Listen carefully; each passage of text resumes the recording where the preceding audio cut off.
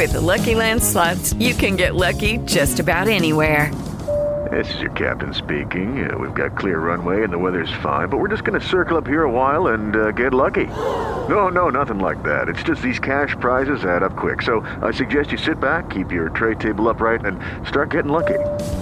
Play for free at LuckyLandSlots.com. Are you feeling lucky? No purchase necessary. Void where prohibited by law. 18 plus terms and conditions apply. See website for details. Blog Talk Radio. Work it, make it, do it, makes us harder, better, faster, stronger. That don't kill me, can only make me stronger. I need you to hurry up now, cause I can't wait much longer. I know I got to be right now, cause I can't get much stronger. Man, I've been waiting all night now, that's how long I've been on ya. Work it harder, make it better, do it. I need you right now. Right now. One bleeds red and one bleeds blue. Two friends, one heated rivalry. It's intense. It's no holds barred. It's game time. Hey, let's go! On Red vs. Blue Sports Talk Radio with your hosts Scott Atkins and Michael Trent. Scott and Mike and their versatility bring new light to many topics in and out of the world of fantasy sports. Guests can reach the show by calling 347-324-5404. Red vs. Blue Sports Talk Radio, where Planet Red and Big Blue Nation collide. Let's hope they're still friends afterward. Here they are, Scott and Mike.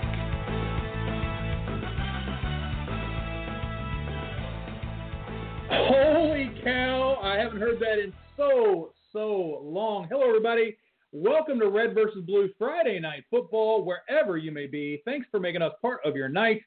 I'm Scott Atkins, team legacy in the world of high-stakes fantasy football, at Scott Fantasy on Twitter, and this is the annual Red vs. Blue Scout Fantasy Online Championship. The first three picks are already in the books. And sure enough, what we thought might happen has happened. Ezekiel Elliott has fell to the 4 pick. Facing a possible suspension today with Adam Schefter breaking out that news that he's concerned and that Ezekiel Elliott is bracing for a possible suspension. Ezekiel Elliott falls to 4 to Sedona Slammer, who we have on the line that called right before the show. Sedona Slammer, this is Kurt Kuekes, right, man? How's it going? It's going great, buddy. Sitting here in Palm Springs, doing the draft and hoping Elliott fell to me at 4, and he did, so I'm a happy man. Oh, we thought this might happen. Let's catch everybody up at home that's listening without the luxury of watching the draft board. Stock and barrel, David Johnson, Le'Veon Bell, no surprise, but this is where we thought it might get interesting. Antonio Brown goes to 3 to the Tickler over Ezekiel Elliott. Are you surprised by that today? Thinking that this news might blow over completely? No, I was hoping this would happen. I'm more concerned about Roethlisberger's health than I am about Elliott getting suspension. Elliott, if he gets a 2-game suspension like they're talking about, he'll be gone for the first 2 weeks. All I have to do is have a top 6 score, and boom, I got 2 victories, and I'm happy. So I will draft appropriately. That happen. Is a fantastic point you brought up, Kurt, that the first 2 weeks here at Scout Fantasy are all play, which means you just have to be in the top 6 and get a win. And so with a suspension, maybe you handcuff a Darren McFadden later or get a Charles Sims or somebody just to hold you over. You just got to get 8 to 10 points really to hold you over to be in the top 6. It's not, you don't have to have a make or break type of week in those first 2 weeks. That's a good call. Exactly. As long as I come in the top 6 first 2 weeks, I'll be 2-0. He'll come back. He'll be healthy. Of course, I got to deal with the bye week, but that won't be an issue. I will plan for that, and I will be receiver strong, and it'll be good. Kurt Kuekes, one of the top-ranked players in the world. Top 5. I know you've been top 5, maybe as high as top number 2 or 3 for a while there. And then last year you won the national, or 2 years ago you won the National Fantasy Football Championship. I mean, that's a nice feather in the cap, but you've yet to knock down the big granddaddy of them all, the World Championship here. Maybe you're setting up to knock down the online here with that 4 pick. Well, Mike Santos and I won the prime time 2 years ago. We won the platinum 2 years ago. Took last year off just to show we're human. And this year we're winning the whole damn thing, every tournament, every place. I wish I had the Rocky IV sound clip. He bleeds. He's cut. He's a man, right? He's a man. Yeah, exactly. Of course, I say that sitting naked outside my hotel room because I'm locked out. But, take it for what it's worth. Put it down while I have Kurt calling in. Viva Las Vegas at 1. Mark Salinas takes David Johnson. No surprise.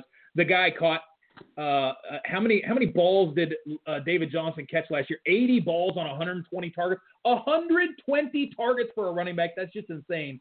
David Johnson is Carson Palmer's check down baby. Blaine Perra, Canadian Geese.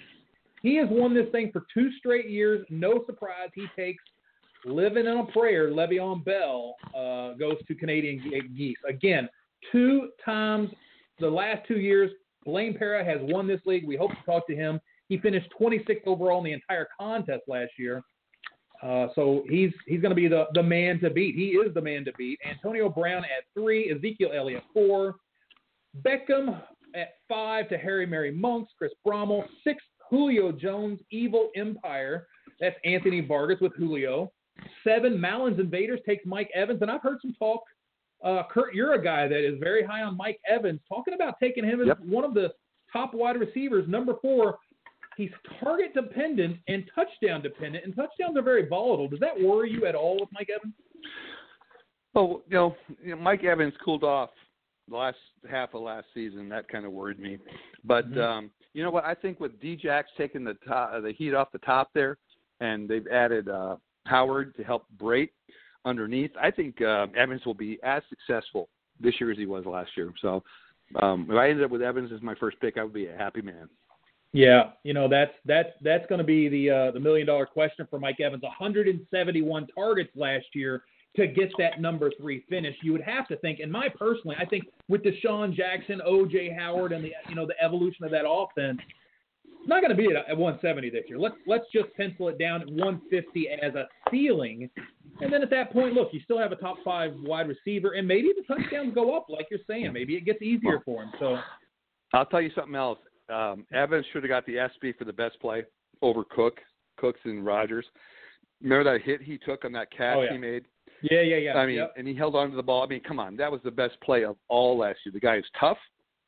Whether he gets cut down by 25 targets, 30 targets, he's a stud, and he's a solid first-round pick. It is nice to see. Again, this is the Scout Fantasy Online Championship, the first and only public draft board that you will see on your way to the road to the World Championships. Mallon's Invaders, Richard Mallon takes a safe pick with Mike Evans. It's a good pick. There's nothing wrong with it. At that point, we have the first 7 picks off the board. That's pretty much the unanimous top 7. I have seen Evans fall out of that 7, but that is the safe 7. Then you move into the next part of the draft. Now you have some more running backs and wide receivers at your disposal here to choose from. BaDaBing Jim Scarnati takes LaShawn McCoy. LaShawn McCoy had a special season also last year, finished as the number 4 running back overall, 50 catches, 1,200 yards, 1,600 all-purpose. So fantastic pick, still looking like Shady McCoy of old.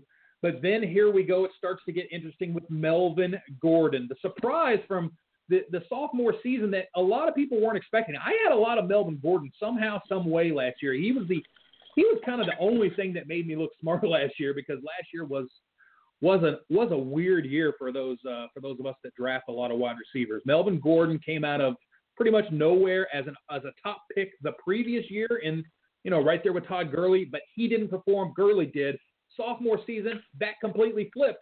Gordon is the special stud, and now he's being drafted in the first round. What do you think about that? 250 carries, 40 catches. He's a very involved kind of guy, but it wasn't real special. It needed a lot of volume there to get those points. He did. Gordon was one of my favorite picks last year, getting him in round 8 in many drafts. I was very pleased. I had him as a running back 3 in a league where I had Bell and Elliott. So I was very pleased. He's a solid pick, catches the ball. They didn't draft anyone to replace him, and there's no one really there in that offense to take his place or to take away carries. So I like him. If I got him in the first round, I'd be a happy man. Yeah, the 3.9 yards per carry is a little scary, but with the volume that he's getting in an improving offense for Phillip Rivers, you gotta like it. Kurt, thanks so much for joining us, man. We really appreciate it. Sure. What else you got for what's the parting words here for the crew here? Well, I hope the guy here shows up to let me in my room because it's pretty embarrassing out here. Sedona Slammers. No, the word is play FFWC. It's a fabulous format. It challenges you to draft deeply and solidly, and it's a fun format. So I'll be doing it all summer and all fall. Kurt Kuekes, one of the top players in the game. Good luck, buddy. Take care, bud. Bye-bye. All right. Yep, that was Kurt Kuekes, number 4 in this draft tonight. And we're going to bring on our special guest of the evening, the one and the only Dr. Roto. Get out the insurance card. Get out the copay. The office is open, my friends. What's up? Dr. Roto, I don't know if you've seen this draft. The first round is in the books. We were leaving off right here at the 10 pick. A.J. Green falls to 10. Started off the season on fire last year. You started to think to yourself, why did I let him fall so far? And then, of course, injuries take hold on A.J. Green, and you got to ask yourself, is this the same player? He started off with a 41-point week against the Jets. That was pretty special. You know, I did a draft with our friend Sean Cruzen, and we took A.J. Green. He was honestly a top 5 receiver for the first 10 weeks of the season, and then he tears his hamstring, and it becomes a disaster. I mean, he's irreplaceable, and I think people are worried, there's John Ross, Tyler Eifert. I think all those Joe Mixon, I think all those other players make Green even more effective because you can't double team him anymore, right? You can't draw the safety to Green because Ross is out there. So I think Green is a sensational pick. Love it at number 10. Great job. Well, if you believe that, then you also believe that Deshaun Jackson helps that offense for Richard Mallon here and Mike Evans because he gets offensive additions and the targets were very heavy last year. That's the only thing that I might be worried about, the regression of targets. Well, look, Mike Evans has one major problem. He's not the greatest ball catcher, right? But in terms of this guy was getting double and triple teamed at times last year. So once again, same thing. You're right. Deshaun Jackson's presence helps open up the field for Mike Evans in the middle to do his work, which is great and helps the running game. You've got O.J. Howard and Cameron Brate. So in best ball formats, I'm a huge fan of Deshaun Jackson this year. Yeah, A.J. Green, back to that pick at 10, ShamOfCali. It's a solid pick. Sham Hanish knows what he's doing. He's been playing this stuff a long time. And A.J. Green, number 1 overall. You heard it from Dr. Roto. Number 1 overall through the first 8 weeks of the season. Hits the bye week, comes back, has another 20-point game, and then has the hamstring injury, right? I mean, tore it. I mean, this wasn't one that it could just be gone for a week or two. I mean, this was a 6 to 8 week job, and when you do it like that, you're never going to be back because even when you come back, you're not 100%. You're playing in cold weather in Cincinnati. It's never going to be perfect. So sorry to see that. I really am, but look, it's a good year. It's a new year for him, a new lease on life, and I love the pick at number 10. Yeah. Hammies do linger, though. It's once you've heard it once, it's one of those injuries that continues to repeat itself because it's been hurt before. So I'm still not scared of drafting A.J. Green whatsoever. Matter of fact, I feel safer than about A.J. Green than I could put him in my top 4 wide receivers. I have no problem putting him up there after Antonio and Odell. To be honest with you, he could be my number 3 wide receiver, and I wouldn't mind. Let's move to the 11 pick, Doc. Michael Thomas goes to Mr. Pink, Andrew Palermo. Mr. Pink takes Michael Thomas after a breakout season, but this looks like his ceiling. You're drafting Michael Thomas at what he performed at, what he's going to perform at this year. I mean, there is nowhere for him to go but down from last year. Well, that's the problem. You're paying, you when you go to a car dealership, right? You're always looking for a discount. If it says $40,000 on the sticker, you don't want to pay $40,000. You want to pay $37,000. Right. So Michael Thomas here, yes, he's a great player, but you are paying up for him. He better give you the year that you expect at the 11th pick. Do I hate it? No, I don't hate it at all. But I think that's the problem when you invest in a guy like Michael Thomas at 11. Would I like him more at 14? Yes, I'd like him more at 14. But look, it's not a bad play either way. Well, no, because he finished in the top 7 or 8 last year, right? So when you're finishing there, and that's where you lose Cooks and all those targets. Now you're going to be counted on even more. The only question I have is what does that do to the defensive coverage that you're going to see this year versus what you saw last year? You kind of flew under the radar last year for the most part. Defenses couldn't really stop you because they had to pick their poison there. They had Cooks or Thomas on the field. Now all of that coverage, that defensive pressure from that defensive coordinator says, we're stopping Michael Thomas this year. It's his sophomore season. It just really feels like there's no place to go but down. And I can't fault it either. I'm just worried that there may be some sort of regression here that is probably expected. And you have a safe pick like a T.Y. Hilton. Maybe that was the right pick there. Well, look, here's the deal. So last year you had Cooks, you had Snead, and you had Thomas. Yeah. This year you've got Thomas, Snead, and now you've got Ted Ginn. Ted Ginn is a really important player in the same way that John Ross is, in the same way that Deshaun Jackson is. He opens up that offense because he's going on that go route, right? He's going straight down that field, and Drew Brees will go for him. That helps Thomas. You've got Peterson there. You've got, Mark Ingram there. You've got another year of Kobe Fleener there. So I think Thomas gets his 85 to 90 catches. I really do. But, once again, in the first round, do I hate that pick? No. Would I have probably taken Jordy Nelson at 11? Yes, but I can't blame somebody from taking Michael Thomas. Yeah, and look, I'm with you on that, but I do think that there are concerns with Jordy Nelson, just age being a factor, one, and I don't know where that ceiling is going to be and where that age is going to start to show up, but it's going to show up eventually. So I don't mind any of those picks, actually. It's just going to be curious to watch how it unfolds because, again, you're taking him at where it's sort of like reaching up against the what he can do. Or maybe he can do a lot more because that was just his first year. Pretty darn impressive. Let's move on to the 12 pick. Jerry Bryant takes Jordy Nelson, the aforementioned. We just talked about it. He's got Aaron Rodgers, Doc, and when you've got the best quarterback in the game, when you look at the top receivers in the game, it's no surprise that usually the top quarterbacks in the game are throwing to him. Look, there's nothing I don't like about Jordy Nelson. Plays on a prolific offense with arguably the best quarterback in the game today by far. Maybe Tom Brady, I'll give you some credit there, but Rodgers is phenomenal. You can't go wrong with Jordy Nelson. And when you're picking at 12, I think the guy who picked here, I think Texas Heat did a really good job of getting – sometimes you want to start – I like starting 2 receivers. But look, Freeman is almost like a receiver. He's that good out of the backfield, but you're solidifying your team with Nelson. You're getting yourself a good player with Freeman. Would I have taken Ajayi? I might have because I really like his upside this year, but I have no problem with those picks. I think it was a very good start. Devontae Freeman surprised a lot of people in 2015, 73 catches, 14 touchdowns, over 1,500 yards combined rushing and receiving. Comes back this year with more of a timeshare situation, and he still puts it up and improves on his receptions, 54 receptions, still 13 touchdowns, looked as dangerous as ever out on the field. Matter of fact, as far as imposing running backs that just look like they have that LaShawn McCoy type of move, Devontae Freeman has it, right? There is nothing wrong with taking Devontae Freeman in the first round. Do you agree? I have no problem with that. You know what's even so great about Freeman? You can't tackle him at the goal line because you can't find him. By the time you find him, he's darted in from the 2-yard line. He's actually really good goal line back. So, look, a lot of people are worried about Tevin Coleman. I'm not one of those people, and I'll tell you why. Brian Hill was a very good college running back. He scored a bunch of touchdowns at Wyoming. So ask yourself this question.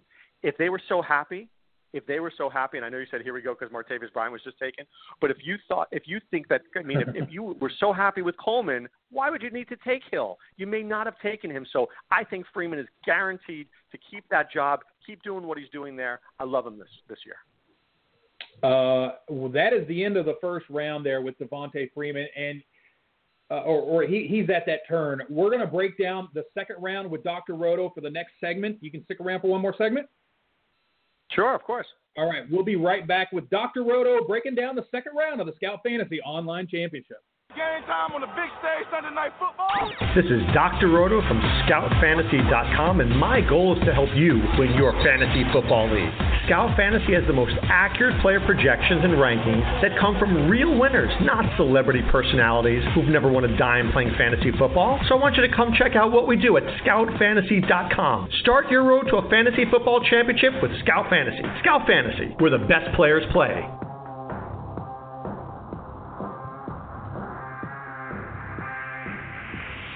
All right, everybody, we're back. We've got the second round here of the Scout Fantasy Online Championship. This is the Red versus Blue pick-by-pick commentary draft. If you want to get involved, you can go to playffwc.com. Leagues are happening every night. From tonight on, this is it. This is the kickoff. We slowed things down for the month of June. Things started to pick up in July. We've made it. We've done it that way by our decision, by our choice here. We want you to get revved up, get ready to go, and the drafts, it's every night here from now on till kickoff. When we're out in Las Vegas at the Palms, we've been talking about it all week. Doc, I heard you have the guest John Gray on from the Palms, the general manager of the Palms Hotel and Casino. And what they have in store for the players this year seems pretty special to us. The experience is going to be controlled from the minute you walk in till the minute you leave. And the suites, it's going to be a really fun time. Scott, I could not be more excited. I really couldn't be. I mean, we've been doing this together for a lot of years now. I mean, we had the Mirage, we had Bally's, we had the Tropicana, but doing it as suites in the Palms in Vegas, I mean, this has got to be the highlight. So, if there was ever time to come out and join us, I couldn't be more excited about the way we're drafting. I like the fact that we're not on the Strip because we're all together, we're hanging out, and I think that sometimes happens that we lose the camaraderie after the draft is over. Everybody's going out. Here, we're still together. We're hanging out at the Palms. It should be a great experience. I highly recommend it to everybody who's listening who wants to come. One thing that John Gray mentioned while he was on your SiriusXM show the other day, he mentioned, and I never even thought about it, but he said, you're closer. You're in the middle, the exact 50-yard line. He called it the 50-yard line of the Strip at the Palms. He said, you are actually closer at the Palms to every other hotel than you could be at being on the end, like we were at the Tropicana last year, or at, up north of the northern part of the Strip, like, up there at the northern part. I'm trying to think of the hotel that the Stratosphere or something like that. All those up there. When he said that, I couldn't believe it. I was like, you know what? He's so right. Because when you're at the Trop and you want to get all the way to the Venetian, it's like 10 hours to walk that way because there's a million people on the Strip. So the way he said it like that was so true. I really appreciated that because a lot of people are like, well, it's not on the Strip. You're what are you, 2 minutes from the Strip? So, look, you're in Las Vegas. You're drafting at the Fantasy Football World Championships. Come on. Yep, you're like 4 minutes. And to think we could have picked the Palms last year, it was down. They were the one of the final two choices we had. Remember, it was Palms or Tropicana. We were like, let's keep it up here on by the MGM. There's a lot going on in MGM. Let's keep it at Tropicana. Let's go to Tropicana. But I voted for the Palms. I voted for the Palms last year. That's all I can tell you. I remember. All right, let's get it going. Second round is here. Mr. Pink. We already saw Devontae Freeman was taken by Jerry Bryant. He has a nice combo with Jordy and Devontae. Nothing wrong with that. Andrew Palermo at the 11 hole comes back after Michael Thomas and takes Jay Ajayi. Another risk. It's a little bit of a risk here. It's another second year back. Has 2 years of experience now. The first year didn't do much. Second year, this is third year actually. Second year comes out of really nowhere in the second half of the season, gets the job, takes it, and runs with it. What are your concerns about Jay Ajayi? They've been well documented, talking about the carries, the big games, the up and down type of season. What are your concerns with Jay Ajayi? I have very few concerns. Now, look, if I'm playing in a dynasty league, am I worried about maybe his bone-on-bone knee issues 5 years down the road? Sure. Mm-hmm. If I'm playing in a fantasy football league this year, I'm drafting him gleefully. This guy is going to get fed the ball. Yep. He was a beast last year. Adam Gase lost his mind the first 4 or 5 weeks of the season. Right. We saw when the Dolphins' offensive line played well, Ajayi was unstoppable. I think Ajayi, when we get to Vegas, Scott, I'm convinced that he will be a late first-round pick, whether it's number 11 or number 12. I think that there'll be enough hype on him that he jumps to the first round. I thought it was an outstanding pick in the second round. You know, we have the luxury of having drafts in the month of May, and if you look at his drafts in the month of May, Jay Ajayi was going in the middle of the third round, early to mid-third round, and somehow, some way, I don't know if it was the Adam Gase news, just talking about how he wants to feed him the ball, whatever it was, somehow, some way, his stock just started to rise like every single night that we were drafting. He's he's overall pick 15 in regular formats, and in our format, he's even actually it hasn't been updated. Our past ADP on him was 26. I know it's higher than that for a fact. So it's somewhere around that 15 to 16 range. You're starting to see Ajayi go. So it's no surprise that he's taken. I am a little worried about the up and down nature of it. If you look at the last 8 games, I remember getting into a little bit of a Twitter spat with somebody that I was having a conversation about Ajayi, and I'm just a little worried about the up and down nature of what he brought to the table in the second half of the season. There were only 2 startable games really that you were really happy But I don't about. really, honestly, I don't think it was his fault. I really believe that look, Tannehill was hurt. The offensive line was a mess. I think there were a lot of things going on. They had no tight end production. So I think it was asking for a lot. I really do. I think it was asking for a lot there. And I wouldn't be so worried about it. I think that he's going to have a really top-notch year, and I'm a big fan. And look, had I been in this draft, I would have taken him probably – I would have gone pick 12. I would have gone Ajayi and Freeman, and I would have taken my shot. You would have felt pretty good with Ajayi Freeman, but here was my stat that I read off. 8 of the last 9 games, he failed to reach 80 yards rushing. That was the stat. And again, that Buffalo game sticks out both of his Buffalo games, he pounded them for 200 yards. Okay, so he plays Buffalo, he's going to get them, right? He did it to Pittsburgh too in that game, that shootout. But in both the Buffalo games, he posted 200. For 8 of the last 9, he didn't even rush for 80 yards. That's a little bit of a concern, but hey, coming off of an injury, good special year, breakout year for Jay Ajayi, and the sky's the limit. Let's keep it going. ShamOfCali goes 2 wide receivers. Actually, he's went 3, so let's go ahead and push it into the third round like we like to do now. ShamOfCali from the 10 hole takes A.J. Green, T.Y. Hilton, Martavis Bryant. Now, we talked about the 3 wide receiver start, Doc. Last year, it didn't work. It did not work across the board. If you didn't get a running back in the top 3, you weren't winning your online championship league. Well, that's true, but that's because of Johnson, Bell, and Elliott were so special. I mean, they really were. Do I dislike what he did? No. I think Bryant here was a very aggressive pick, probably not one I would have made. I much would have rather Bryant in the 4th round on the way back than in the 3rd round. But look, here's my thought when you draft.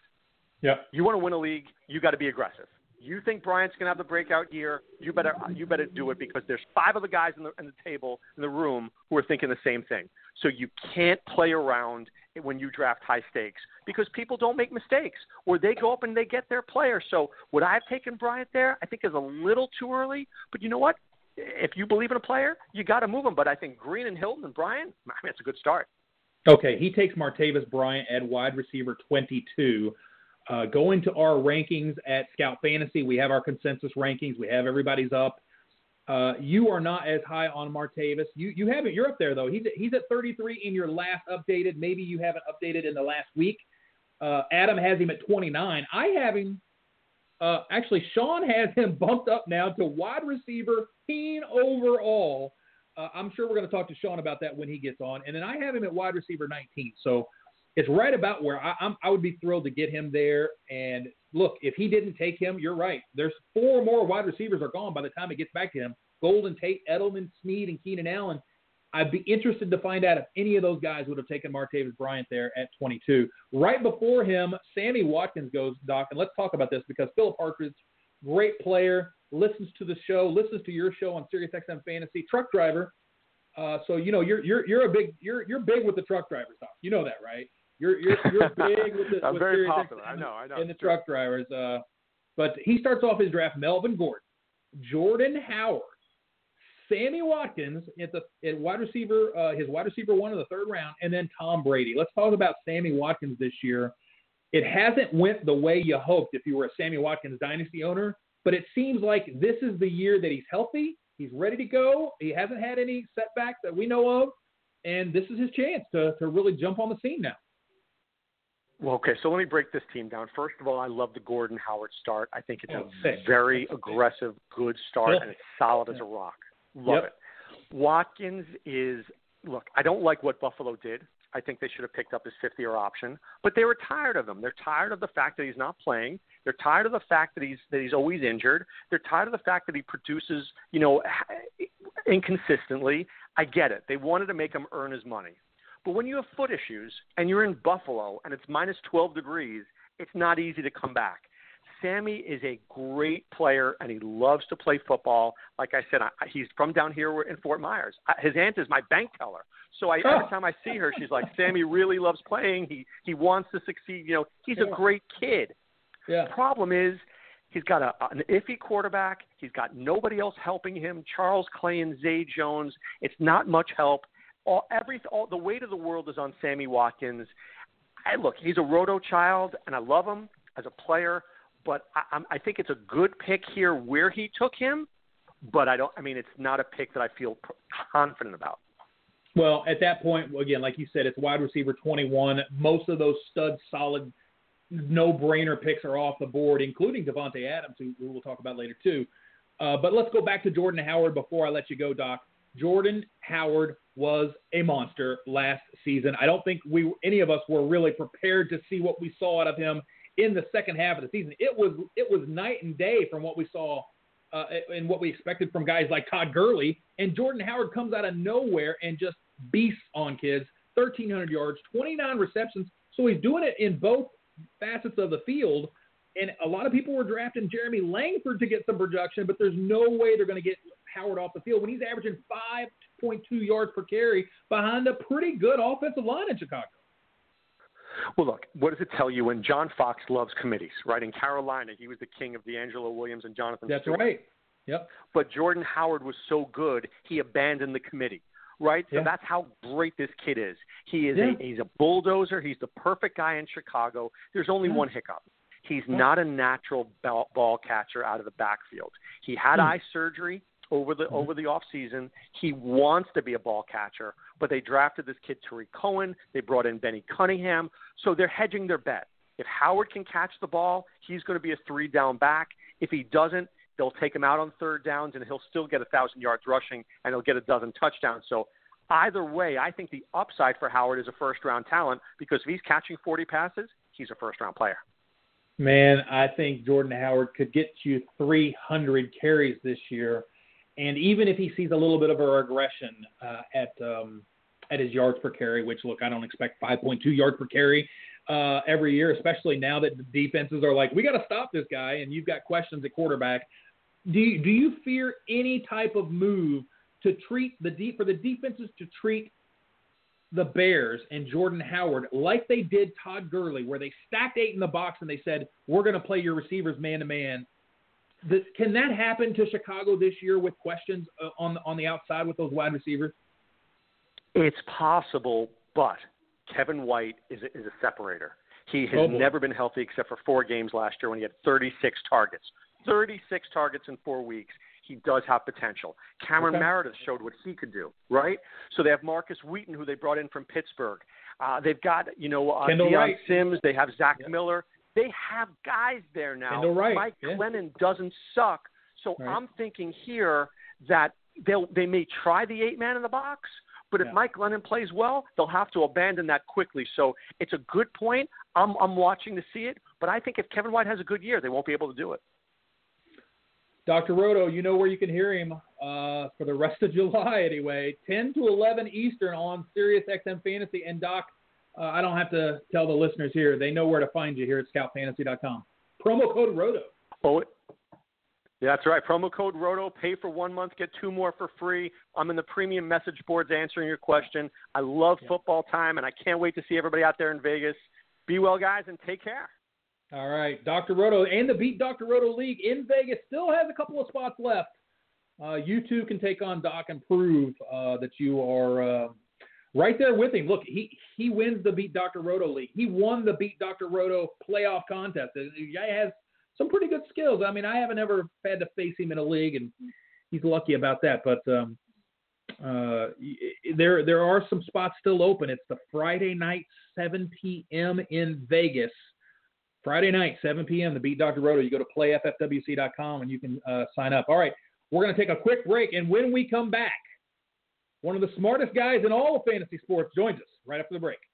Hey everybody, Adam Ronis here to let you know that the 5th annual Dynasty Football World Championships are back. That's right, we're taking Dynasty Leagues to the next level. Cost is $299 to play, over $2,400 in league prizes with a $10,000 grand prize. Grab a startup or adopt an orphan at a discount. Each year you keep your entire team and add to your team through an annual 6-round rookie draft. Visit DynastyKing.com to jump in and take your shot at becoming the next Dynasty King. Visit DynastyKing.com for more info. That's DynastyKing.com.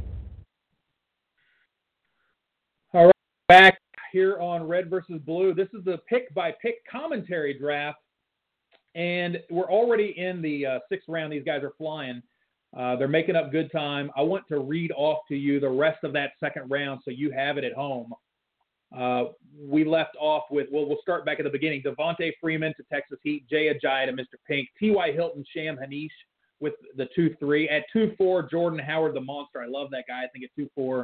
I see it as a no-brainer pick. 2-5, DeMarco Murray goes to BaDaBing with Jim Scarnati. So he has a McCoy, DeMarco Murray start, an RB2 start.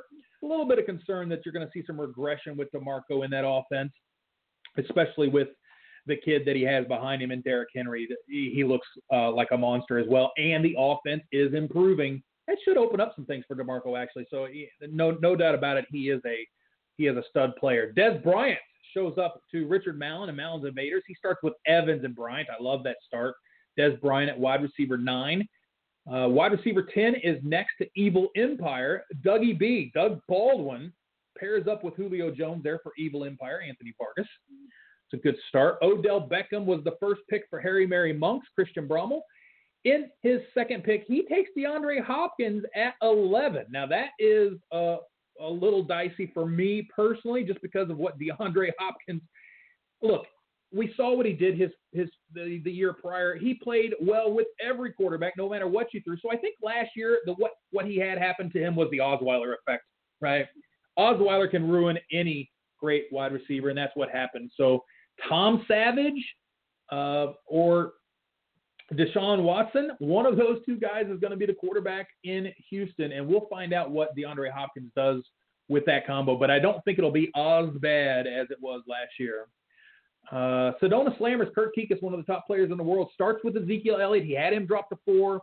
Amari Cooper is next. I'm going to bring on my guest right now. We said it's one of the smartest men in the fantasy industry, our Rain Man, Sean Childs. Sean, good evening, man. How's it going? Good. How you doing tonight?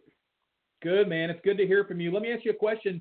Kurt Kuekes got Ezekiel Elliott at 4. Are you surprised that the hint of suspension here, the Adam Schefter interview, the tweet, are you surprised that actually had an impact? And where would you take Ezekiel Elliott? I guess it's, he was a great player last year. And, I mean, before we draft live and the high stakes, we'll have a little more time to see if he does get suspended for 1 or 2 or 3 games or even 4 or whatever. But, it's almost like Bell last year. Even though he missed 3 games, he still put up great numbers, and I think Elliott would get better in his 2nd year. So, I mean, you take the elite back when you can get them, and hopefully you can get some coverage later on the draft. So, I mean, Brown's a great player. Maybe Beckham in front of him, but, in that area, he's still going to go even if he, gets suspended for a game or 2. Yeah, so Kurt takes Ezekiel Elliott at 4. Sure, he's happy about that. We had him on earlier in the show. Amari Cooper goes at wide receiver 12. I've heard some buzz about Amari Cooper, and that people weren't happy about the season that he put up last year. And do you think that's just a case, Sean, that everybody has their expectations set a little too high for Amari Cooper? Because last year he finished wide receiver 14. I don't see anything wrong with a wide receiver 14 finish. Matter of fact, I saw some touchdown numbers too that suggested that there were just a couple of balls that didn't go his way in the end zone, and he didn't get as many looks as Crabtree in the end zone. Talk about what you've learned there, what you've seen about Amari Cooper, and what did you think about last season? Yeah, I mean, obviously 2 years ago he was hurt in the second half, and he was, kind of was disappointing, didn't do much. Last year he seemed like he was going to be, have that breakthrough. He was getting a lot of traction, kind of in that same area that he had that he's getting drafted now. But, you know, really in the second half of the year, I mean, he had, you know, less than 60 yards receiving in like 7 of his last 8 games or something like that. Just crazy to see that such a great player can just be kind of boring in, you know, over the second half of the year. But I guess I was thinking of it as, you know, in the off season about him a little bit before I started doing the writing, is that, you know, maybe he's more of a, you know, more of the little, you know, he can get volume of catches at times, but he's more of a big play guy, not, you know, Julio Jones type where, you know, commands, you know, a ton of passes every game and a ton of targets, and he's going to score more touchdowns. He just needs to prove that he can do, you know, score in all 3 areas of the game, and he's kind of like, you know, defenses seem like they can take him away at times, and in close he doesn't, you know, score a lot of touchdowns as many as you think, and, you know, even the way the Oakland ran the offense kind of close, they tried to run the ball, you know, a decent amount of times in the red zone. So, you know, this is his 3rd year, and he could have a breakthrough, and he definitely has the talent based on, you know, 2 good years. Like you said, when you look at the final numbers, like, who's complaining? But, you know, when you try to win money at the end of the year and he's coming up flat, you know, he didn't help you win. Yeah, you're right about that. Sean Childs here with us. Week 12, 6 points. Week 13, 13.9. Week 14, 7.9. Week 15, 3.8. He's not helping you win. You're absolutely right. It's over the long haul, he got it done for you. He had several 25-point games. He had a 35-point game. But there were just some misses there that just didn't make it the type of season we thought he could have. And there's Michael Crabtree, who's getting the second-tier coverage from the defenses. And David Carr seems to have some really good chemistry right out of the gate with Michael Crabtree. So it's not I don't see much about that situation changing, really. They brought in some speed this year to kind of complement it with Cordarrelle. But it's pretty much the same team coming back. And you've got in the backfield Marshawn Lynch. That would seem to make things a little bit easier on that entire offense. Let's keep it rolling in the second round, Sean. Brandon Cook's new environment with Tom Brady throwing him the ball at wide receiver 13 for the Tickler here. And he starts off Antonio Brown, Brandon Cooks, Demaryius Thomas, and Michael Crabtree, who we just talked about. But Brandon Cooks going to a new team, the concerns that I have for him have very little to do with where he went or with who he has throwing to him. He had a great quarterback before. He has a great quarterback now. It's more about where he went. And I looked at some of the advanced stats that CBS Sports now has, and some of the inside stats that we have at CBS Fantasy, our partner now. And they have some amazing statistics that show you every single player, where they've played and how they play, indoors, outdoor, cold weather, warm weather, by temperature. Brandon Cooks just hasn't played in the cold, man. How do you think he's going to do? A player like Brandon Cooks, who's played well in the turf and well in the dome, but hasn't yet played in the elements, in the weather, in Foxborough, the weeks that you're going to need him the most. How do you think he's going to do in that? Yeah, but I mean, you'd have to probably, the last couple of years. I mean, how many games has he really played in the cold weather? And even the Saints. Yeah, but even the Saints, they don't play as well on the road. They definitely are a better team at home. So, he's a football player. He can catch. He's got talent. Okay. I think he's got. The weather's the least of my issues with him. Well, I know you have not. You do think a lot of him. Brandon Cooks, you have him ranked as your 18th wide receiver. You're taking a couple of wide receivers like Allen Robinson in your rankings anyway. Dougie Baldwin, of course, and you have Emmanuel Sanders as one of your surprise picks here. Emmanuel Sanders and Dante Moncrief above Amari Cooper. Now, that doesn't mean you'll necessarily draft them there. That just means that you think by the end of the year, you think those guys are going to have some better seasons at the top, right? You would still take him there and maybe try to get them too as well. Yeah, I mean, in the early rankings were more eyeballing, and obviously I've gone through all the teams, I've done all the research, I've done the projections, and I would think that my new updated thing would be a lot more relevant to what going on. Like you said, Moncrief and Sanders. Sanders is in Denver, and there's only really one other person going to get a lot of targets, and he kind of gets overlooked, kind of like Golden Tate did last year. But you can get him at a value, and Moncrief, plays for a great offense, and he just needs to stay healthy and get a little more volume of catches, but he's definitely capable. Sean Childs writes all of the team outlooks at Scout Fantasy, every single player, every single position. And one of the highlights of your content that I particularly enjoy are the player breakdowns every single week of the season. They're great for DraftKings and FanDuel. They're color-coded. They show you the value based on the prices that they have. And it's just one of those things that we count on every single week. It's like I rely on the write-up and the breakdown of each player every single week. Every fantasy-relevant player, Sean gives his opinion on that specific matchup and the current trends that are going on with the player. It's one of the things that you got to have, and it's one of the perks that are reserved for Scout Fantasy members. Canadian Geese at the 2-hole started with Le'Veon Bell. You can't blame that. And goes with Rob Gronkowski, the first tight end off the board at the 211 pick. Now, I just want to say one thing, Sean. I have Rob Gronkowski in my rankings as the number 2 tight end. I'm one of only 2 people that took Gronk or took Travis Kelce over Gronk. But can I just tell you that I will not draft Rob Gronkowski on any team and still have him ranked number 2? Does that make sense? Can you rationalize that for a second? I have him number 2, but he is on my do not draft list. I will not draft him, and I'll tell you why. But has that ever happened to you where you'll rank a player that high, but you won't take him? Yeah, I mean, I would think that last year Jordan Reed, had a great season, and he was ranked pretty high, and I thought that, his projections would be high. I just thought he had that concussion risk and, injury risk. I kind of, because he gets drafted so high, I would never own him on a team.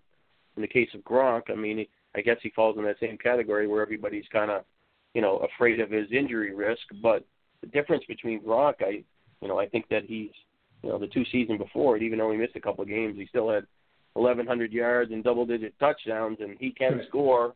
And if you're trying to win an overall championship, and if you're playing a lot of teams, and maybe not at that position in the second round, but let's say he fell to you in the 4th round, and you got the other picks. I mean, he might be the home run swing that you didn't anticipate falling to you. So I think that it really depends on team development. But the risk is obviously a factor, but the upside is there as well. So he's a tricky player, because I know a friend of mine from back home, Jeff, that he wouldn't take Gronkowski. He bitched about him all last year. He got him about that same area, and he killed his team. But but that he had, it is what it is. But he plays in the right offense. But can he be there when you need him?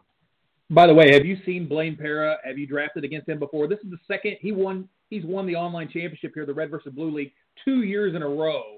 So the odds in statistical, you're the stats guy. The odds of him winning it again, are they increased because he's won it 2 years, like he's just smarter than the guys that normally play? Or do you think that the laws of averages would suggest that he's got a tough road ahead of him to go for the 3-peat? What pick is he? He's the 2 pick. So you're looking at the picks. So he took Le'Veon Bell and Rob Gronkowski. He's the 2-hole, Canadian Geese.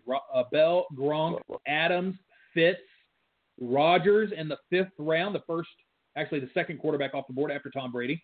Mark Ingram and Adrian Peterson. He takes the Saints combo in round 6 or 7. That's fascinating. I mean, obviously, if you win it 2 years in a row and then you get a top 2 pick, you got to feel pretty confident about that. You start out of the gate. But I would say maybe the wide receivers didn't flow like you wanted, and maybe Gronk was kind of a force, and is Adams going to be? I mean, I would say right now, I'll take Team 3 over Team 2, and I'll take him out of the gate just because I like the yellow sticker structure out of the gate better. But he still has to get out at running back. But when you look at this other team at Team 2, he obviously has an edge at running back 1 and a tight end. But he covered one running back position with 2 players. And the other team has four or five good receivers, and then he still has to find his RB2, and obviously a couple of the guys to cover for bye weeks and the flex position and all that. So, but it's interesting. Whenever we draft, we can like all the players we want, but they're really kind of names, and it's really the stats that win it, and who's going to be productive and who's going to stay healthy. Absolutely. Sean Childs, our resident Rain Man, breaks down all of the rankings, all of the projections, the team outlook, does the heavy lifting for us at Scout Fantasy. Thanks for coming on and being a part of the Red vs. Blue show, man. Really appreciate it. All right. Good luck tonight. All right. Thanks, my man. Sean Child, you know where to find him at scoutfantasy.com. And finishing up the second round, Viva Las Vegas. We looked. Oh, I didn't make my point. I want to go back before we go to Mark Salinas' first pick there, the last pick of the second round, and Todd Gurley. I want to talk about Rob Gronkowski for a second. The reason why I won't draft him, it isn't because I'm predicting injuries. I'm not in the injury prediction business, like I've said that before. But the way they use him, he's willing, and he's a beast, right? He's willing to be a decoy even when he is hurt. That's the worst case scenario for you as a fantasy drafter who's counting on the injury report. When the injury report says you're going live, you're in the game and you are not out, you're playing and you're active, Gronk's in your lineup. And last year it repeatedly burned you because he was an obvious decoy. He was not out there running his routes. He was out there blocking and doing his thing, just being on the field because you have to. The defense has to respect you. And when you can play through an injury and be on the field and just be a decoy, it is the absolutely worst thing for a fantasy owner. So it really frustrates me. Look, I hope Blaine, when he's out there, he plays for you because he can get you 20, 25, 30 points a game when he's out there. But if he's injured and dinged up, that decoy factor, no other player plays as much as a decoy as Rob Gronk. Now, if he's out there, please tell me who it is so I can avoid them too.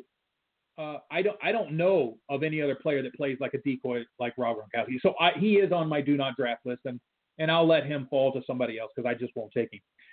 Moving on to Mark Salinas, again, starts off the draft with David Johnson. You love it. Todd Gurley at 212. It can't get any worse for Todd Gurley last year, right?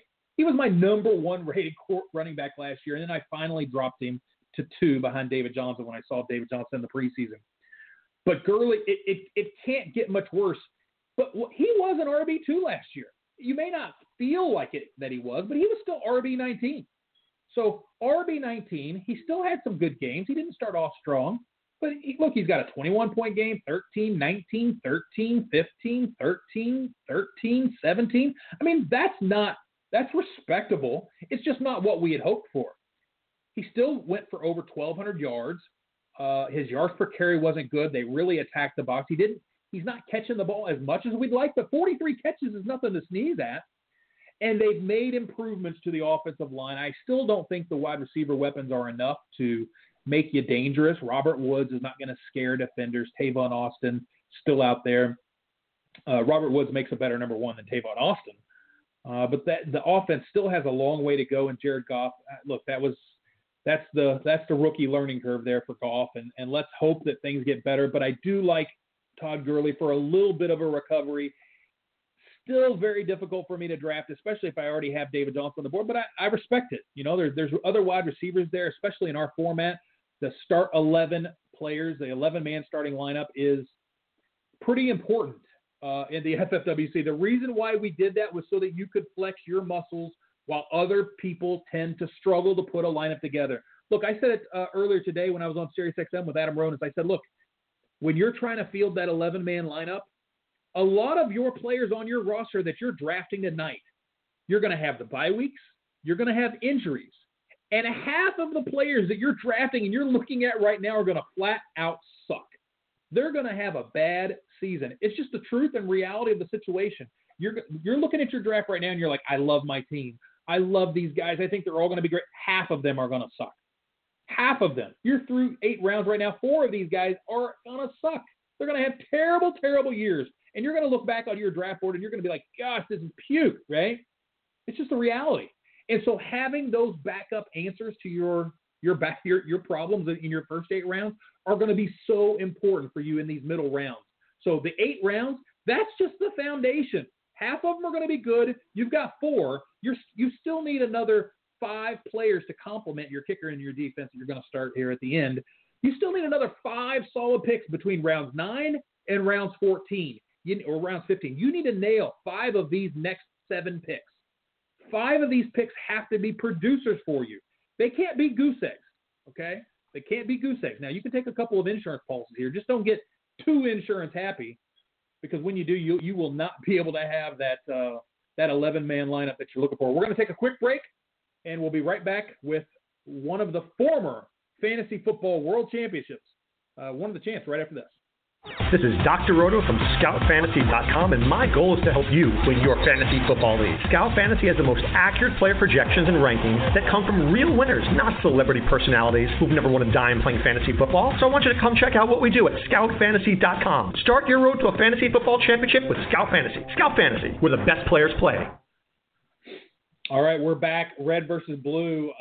Maybe we'll get a little call in from the Mike T's for She's. It's not really red versus blue unless you have at least an appearance from Michael Trent, right? We haven't gotten that yet. We're about our first hour is in the books.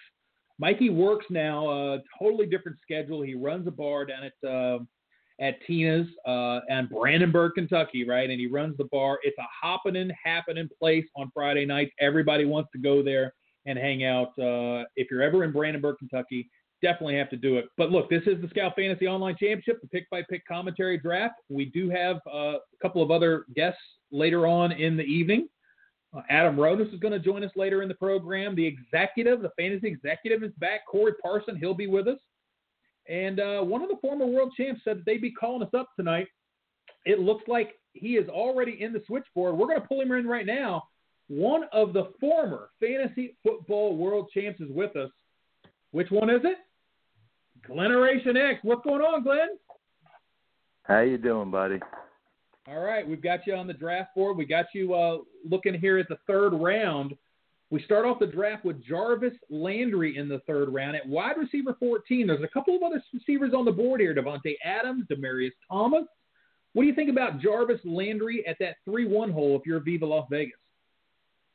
I don't mind it too much. I mean, Jarvis Landry, year after year, he gets his 100 catches. He puts up yardage. He gets the occasional touchdown. He just basically puts up points. He's pretty steady.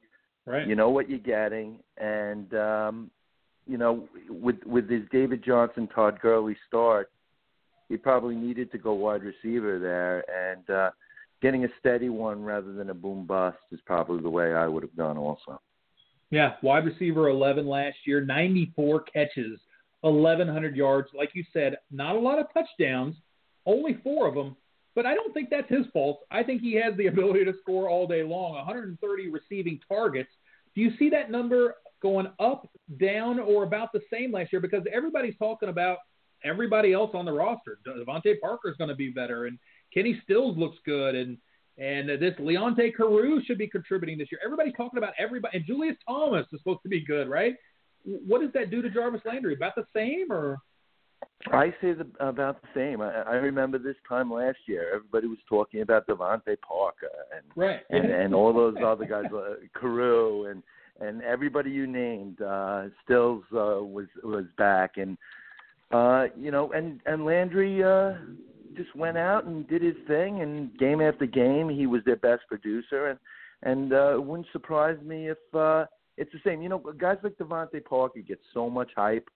They've got that natural ability, and everybody's waiting for them to explode, and sometimes they do. But don't forget about the steady producers, because they come in handy, and they give you those 90, 100 catches and those points, and that's what it's all about. Not who has the sexiest team, but the team that puts up the most points. Jarvis Landry at 3-1. Devontae Adams at 3-2 had a very special year last year with Aaron Rodgers. Again, Blaine Perra started off the draft with Le'Veon Bell. Rob Gronkowski takes Devontae Adams at 3-2. I think we can say that sophomore season was a fluke, and he's back on track, and you've got the best quarterback in the game throwing to you. You're comfortable with Devontae Adams up here at this part of the draft, right?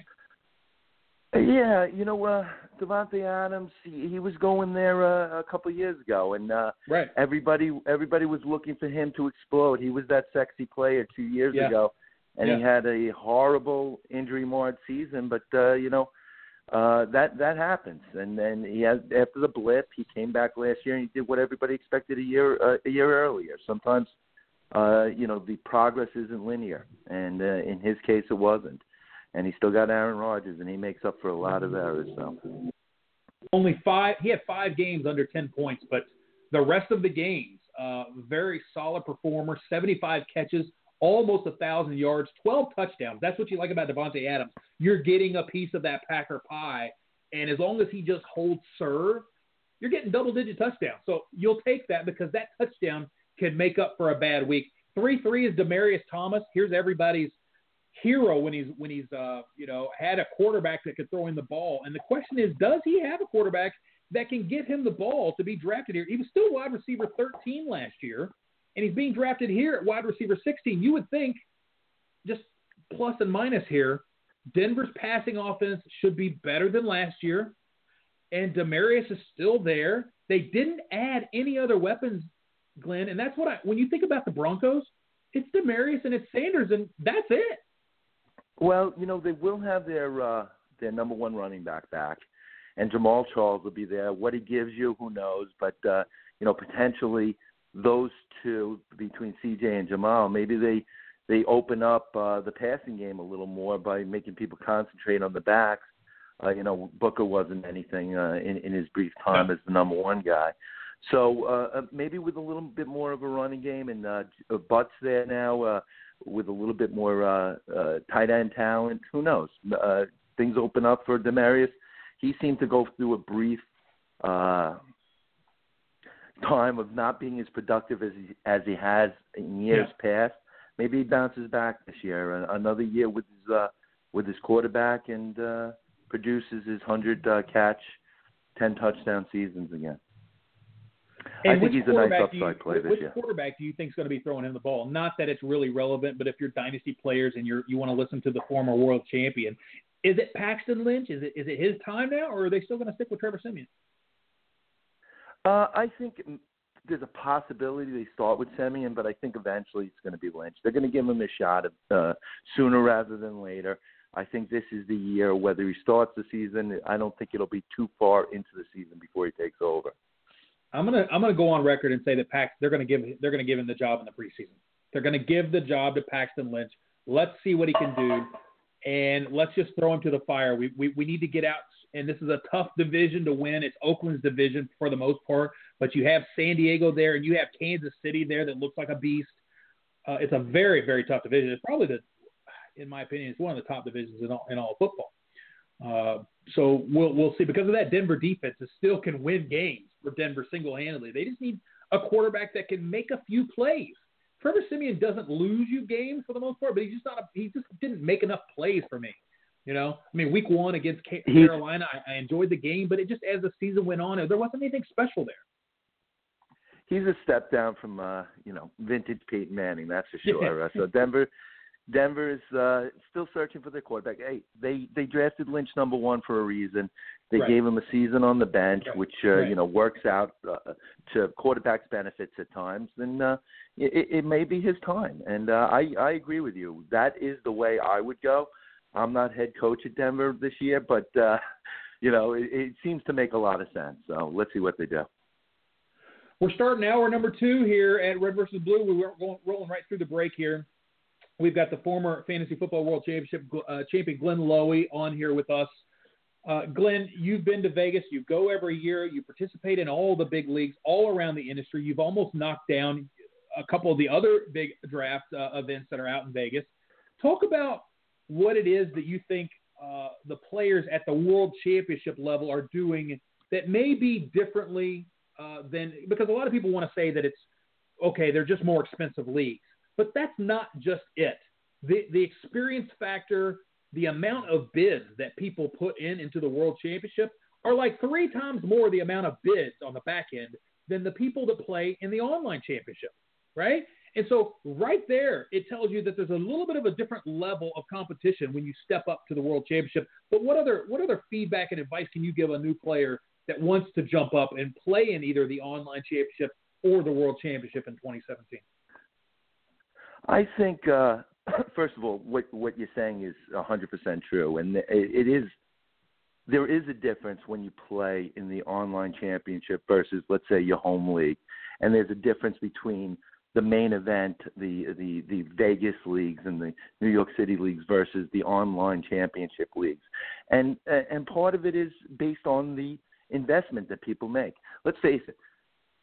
Someone isn't going to come out of nowhere, never have had any success in a fantasy football league, in his home league, every year he finishes second division, never makes the playoffs, and think to himself, hey, let me grab $1,500 of my family's money or $2,000 of my family's money, or $10,000, and let me invest it against these players that, play it all the time. That's not going to happen. So when you get to those levels, whether it be the online championships or the main events or the high dollar, $10,000, $20,000 leagues, when you have players that are willing to put up that kind of money, typically they've had serious success at the lower levels to the point where their confidence is up enough where they're willing to take that chance and invest that money.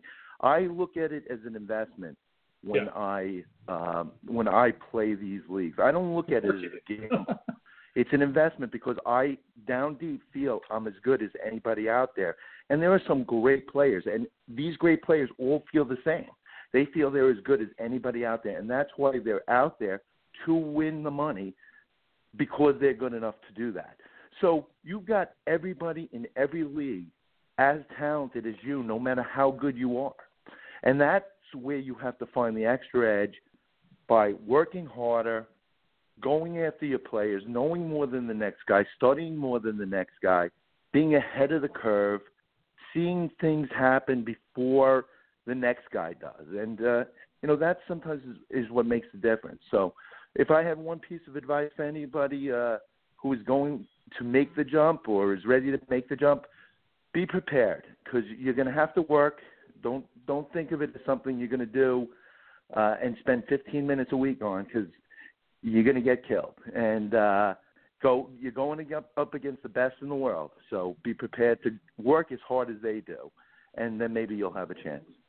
We have Glenn Lowy with us. Glenn, could you stay for one more segment here real quick? Yeah, of course. Okay. I want to talk about this third round. We're going to get into the fourth round. I'm going to ask Glenn his top pick of that third round and his worst pick of that third round when we come back right after this. Game time on the big stage Sunday Night Football. This is Dr. Roto from ScoutFantasy.com, and my goal is to help you win your fantasy football league. Scout Fantasy has the most accurate player projections and rankings that come from real winners, not celebrity personalities who've never won a dime playing fantasy football. So I want you to come check out what we do at ScoutFantasy.com. Start your road to a fantasy football championship with Scout Fantasy. Scout Fantasy, where the best players play.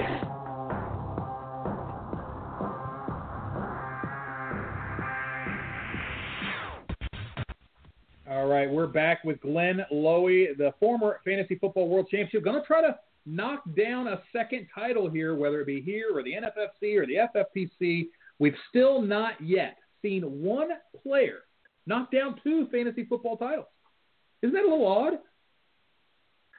Yeah, it just shows you how tough the competition is. How tough it is. You're never going to be, no matter how good you are, you're not coasting to anything. There's no 4 championships in a row like the Yankees pulled off in fantasy football. You're working hard, and just be happy if you're competing every year. Glenn, what pick do you see in the third round? It's an amazing yellow round. There's 11 wide receivers that were taken in the third round: Landry, Adams, Demarius, Terrell Pryor, Tyreek Hill, Allen Robinson, Alshon Jeffrey, Sammy Watkins, Martavis Bryant, Golden Tate, and Julian Edelman. The only thing in the middle of that is Leonard Fournette. What's the pick that you think is really the one that you just can't stomach taking in the third round? The one I can't stomach, the one to me that stands out as maybe a mistake pick, honestly, is probably Tyreek Hill. Okay. There's a couple I don't like, but I'm going to go with him only because he's done so little. Yeah. He's proven so little, and there's guys behind him that have accomplished much, much more, have as much, if not more talent, have as good situations, if not better. I just and their upside is higher. It's not that I don't like the position, but if you go in that position, there were players behind them that I thought were both sure things with higher upside. So I didn't like the Tyrell Hill pick, and honestly, I didn't like the Pryor pick either. Those two stuck out to me. The pick, there's a lot of picks I love also. Third round, I'm going upside. But looking at the way people picked heading into the third round, the pick I probably like the most, and I'm sure people will disagree with me, but I like Sammy Watkins because that player started Gordon Howard, which are two pretty solid running backs with upside. But he had to go wide receiver, and what he did is he went with a wide receiver with enormous upside. Yes, he's in a Buffalo offense, and he gets hurt every year. But if he comes around, he's got the kind of talent that can carry you. And considering they were going for their wide receiver one after two pretty solid running back choices, they're going for it there. That's a pick to win in my mind. It's also a pick that could lose, but like I always say, and like many say, if you're not going to win, who cares where else you finish? So I do like that pick. Let's take a caller, Glenn. If you want to call in the show, 657-383-0828. Write that number down. The number has changed. 657-383-0828. We're going to take a call from the 515. 515, you're on with Scott and Glenn. What's your question? Hey, Scott. It's Chris. How you doing? Chris, how's it going, man? Very month. Oh, not bad. Okay. No, Chris is drafting out of the 5-hole tonight, Glenn, and so I assume he wants to talk to you about Tyreek Hill, who you just absolutely slayed at his wide receiver 3. Well, I'm in a dynasty league. I'm in a dynasty league with Chris with Scouts, so I do know Chris well, and we met last year in Vegas. He's a good guy and very active dynasty player, and sometimes dynasty players, when they get into these redraft leagues, they go for that young, up-and-coming guy. Their mentality is still dynasty, and I guess that's part of Chris's pick there. But I'll let him explain. I got sniped with Demaryius Thomas and a few others, so I've been sniped about 4 times by Sedona and Evil Empire. So I got to work with what I'm given. Let's talk about that Tyreek Hill pick. Tell us why you decided to take Tyreek Hill over some of the other options like Fournette, Allen Robinson, Jeffrey, and others. As far as Robinson, I'm not a fan of his because I think I read somewhere that about 40% of all rookies, wide receivers that are top 9s, they are on the decline the next 2 seasons, and Allen Robinson proved that last season when he turned it in, and I just don't think he's going to be doing what he's doing. And as far as the Fournette, it's Jacksonville. And so I think Tyreek Hill is this year's Andy Reid's Deshaun Jackson. Yeah, Glenn, he brings up a good point. They do lose or they release Jeremy Maclin, so there are more balls to go around this year in that offense. You do lose Jamal Charles, so you are sort of changing the identity of this offense a little bit. Travis Kelce now presumes to get most of the double coverage that's out there, so that'll be interesting to see how it affects him. But you don't like just because of where there were so many other players on the board with as little work as Tyreek Hill has and as little pedigree as he has. Is that right? You wouldn't take him in the 3rd round, but maybe the 4th? I might take him in the 3rd round, but behind some of those other players. Again, Tyreek Hill is such a boom-bust player, and the KC offense, you still got Alex Smith throwing the ball there. They're going to be a running team. They picked up a rookie runner to go with Ware this year. I think they're gonna pound the ball. They're going to go to Kelce. If you look at the last few games for Tyreek last year, he wasn't really being targeted huge. Yes, Macklin's out, but he was out the second half last year, and that isn't when Tyreek really showed what he had when Maclin was out. I don't know. I'm just not feeling Hill this year. I mean, he could explode. He's one of the fastest players in the NFL. Oh, sick. He's got crazy speed, and those kind of players could explode. I just don't see Kansas City running their offense through Tyreek. I just don't see it happening. And for that reason more than any, I'm a little hesitant there. He's a special kind of player when he can catch exactly 0 balls in Week 15, score 12.8 points. He can catch 0 balls in Week 16 and still score you 15.5 points. There's something special about this kid. So it'll be interesting to see how they use him, because if they just start to get him more involved into that offense. Look out, world, because you cannot stop this. Isaiah Crowell, Chris, at round 4 as your RB1 in front of Marshawn Lynch and Joe Mixon. How hard was that for you? Nothing. It was easy. I believe in Crowell this year. I think he's going to be RB1 in that Cleveland offense, and I listened to great advice that your site has, and as well as I want the record to show I have the most respect for Glenn when he won that $150,000. I hang on every word that he talks about because he's a proven player. And I've traded him quite a bit. I actually like the Crowell pick. Nice pick. Let's talk about Crowell, guys. As well this year. I'd recommend staying away from Lynch. He isn't going to make it halfway through the season. That's the concern that you have with Lynch. You have a fantastic offensive line there. The question is, will he hold up? And will he have the desire to hold up? Or will he be one of these players like the traditional Lakers from the past where they would just literally camp it in, wait for the playoffs? Because the Raiders are probably going to make the playoffs regardless of who's in the backfield. They've got the offense and everything rolling.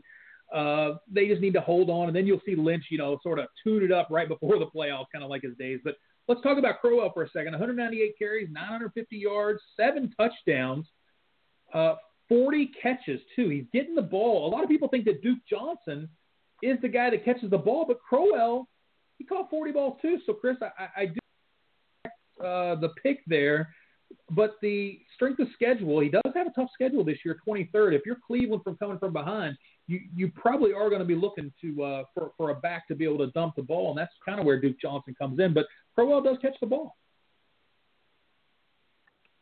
Yeah, I think he's all one. I think I can't recall Cleveland coach Hugh Jackson. I think that's what he's looking for. I mean, look what he did with Phil in his first rookie season. I think he learned quite a bit, and I think Crowell is going to be. I think he vaults at least to the top 12, if not the top 10 this season. Yeah, and don't forget Cleveland's offensive line is going to be better this year too. And Crowell's in a contract year, right? I mean, he has he signed a 1-year deal. So he said, "Prove it." Let's prove it. Glenn, Chris, thanks for calling in, man. You've got a good-looking squad. I think you can definitely do some damage, and we'll see you in Vegas. I know Chris just picked up his 3rd Fantasy Football World Championship main event today. So, Chris, you've got a good-looking squad. You've got one of my favorite running backs there, an RB in the 7th round, Bilal Powell. I'm a Jets fan. I'll tell you right now, Matt Forte doesn't have anything left, and the Jets are going to be behind all year again. So in the 3rd quarter, it's going to be dumper city for Bilal Powell. 3rd and 4th quarter, he's going to catch 6, 7, 8 balls a game with that offense. So you've got yourself a stud in the 7th round, bro. Thank you. All right, Chris. Thanks for calling, man. Glenn, real quick, you mentioned one thing that I don't think a lot of people picked up on, and I want to pick your brain real quick on it. You mentioned Terrell Pryor, that you don't like Terrell Pryor, and that really shocks me because what I saw last year, he's a playmaker. He goes up, he can get the ball, he plays tough. And the one thing that I respect about Terrell Pryor is the contract situation. He could have made more money elsewhere, and he said, you know what, screw that. I'm taking a 1-year deal. It's a prove-it deal. There's lots of escalators for yards and catches at 90 catches and 1,000 yards and 10 touchdowns. He's got a lot of escalators in his contract, and he took a 1-year deal and said, I'm going to prove it to you that I can make this work. And he's going to Kirk Cousins. I mean, that's a huge upgrade. That's true. There's a lot of positives there, but one thing that I want to point out, and it's something I knew or noticed very early in my fantasy football career. When wide receivers switch systems and switch teams, it doesn't always work out. Sometimes Randy Moss goes to New England. Yeah, and sometimes Randy Moss goes to New England and catches 200 touchdowns in a season. Sometimes he goes to Oakland and doesn't catch one. It's really a curveball. Kirk Cousins, he's having all those contract problems. You don't know what he's going to be like this year. Crowder's still there. He's getting talked up a lot. Let's see what he does this year. I don't know about Pryor. He's not even a very experienced wide receiver, period. He's got crazy athleticism, and that will carry him a certain distance. But, Cousins, he's used to throwing a Crowder. He's used to throwing a Reed. Those guys are still there. We'll see how he does with Pryor. That remains to be seen. But in the 3rd round with some other proven choices behind him, I kind of like them better than Pryor. It isn't so much a dislike for Pryor as a dislike of who he was chosen over. Yeah, Pryor had 140 targets last year. When you look at Pierre Garçon, he had 114. And then you look at Deshaun Jackson. They lost both their receivers. That's another 100 targets. So there's 214 targets just to go around for Pryor, for Dotson, and Crowder to kind of pick up on. And there's a lot there for Pryor to like. But Cody freaking Kessler? I mean, come on. He was catching balls from Cody Kessler. So I think you've got to be I'm a Terrell Pryor fan just because of what he did with the contract. Sometimes contracts tell me a lot about a player. And when he takes that 1 year, make it or break it, I'll prove it to you. I'm betting on myself type of pick. I love that. Glenn, thank you so much. Any last words here for the listeners and the crew here listening to the show? Just that I cannot wait. 6 more weeks, give or take, till Vegas. It's one of the greatest times of the year for me. I have a lot of fun, get to see some old friends, and challenge myself against the best in the world. Cannot wait. It's here so fast. Glenn Lowy, thanks for joining us, man. One of the top players in the world. Take care, Scott. Thank you. All right. Yeah, we were. That's a real privilege to get one of the top players in the world on this show. If you all remember years ago, the Red versus Blue show, that's how we got our start. We started bringing on the best players in the world. We started doing these drafts live on air and pick-by-pick commentary. And I did that part-time on the side. Look, I was just podcasting for fun. No money, nothing in it for me at all. I wasn't looking for anything except the camaraderie of the crew here. Some of the best minds in the world of high-stakes fantasy football, always in the crew, in the chat room. And it was a bustling time, and it was fun. It was a great time. We did it just because Mike Trent said, he'd like to get back into broadcasting. I was like, dude, we could do that. We could do that right now. There's services out there. We could sign up and be broadcasting. And so we created Red versus Blue. I'm a Louisville fan. He's a Kentucky fan. We start talking about college athletics, and then I start putting some fantasy in there because my love of fantasy kind of bleeds into everything I do. And before you know it, the audience starts coming for fantasy. They want to hear about fantasy. They don't want to hear about the rivalry between Louisville Cardinals and Kentucky Wildcats. It just sort of formed, and here you are. So I encourage everybody, if you have a passion for getting involved, just get out there and start doing it. You never know what's going to happen. Now I'm running the Fantasy Football World Championships and Scout Fantasy, and it's pretty incredible. Let's take another caller. We have a caller from the 201. I think this is one of our players here, Anthony Vargas, Evil Empire, man. What's going on, brother? Good, man. How you doing? Hey, you've got a good squad going on. Let's remind the listeners at home what your squad looks like, and let's talk about it. Let's break it down. The 6-hole, you take Julio Jones, nothing to complain about there. Dougie Baldwin is a very safe pick for this draft because you know what you're going to get, and there's nothing really in his way of doing what he's been doing. But the third round is where it gets interesting. You're the only green sticker in the third round, and you take Leonard Fournette. What is it about Leonard Fournette that makes you feel like, first of all, that his game translates to the NFL, that the Jaguars are going to give him the rock and let him have it in a crowded situation there where you've got Chris Ivory and you have the T.J. Yeldons. They're not special, but they're still backs. And then what about Jacksonville's offensive line, which wouldn't give Bortles the time of day to even throw the ball? What makes you think Leonard Fournette's going to prove you right with this pick? Well, at the point I debated taking Sammy Watkins, but at that point I figured let me get my workhorse, and I think Fournette, he's going to get the rock 20-25 times a game because they drafted him number 4 overall. They also drafted Cam Robinson to shore up the offensive line, and I don't think they want Bortles throwing the ball 40-50 times a game. So at that point, I believe he's not a bad pass catcher, and I think from the offensive philosophy with Tom Coughlin, I believe they're going to run the ball. So at that point, I wanted my workhorse.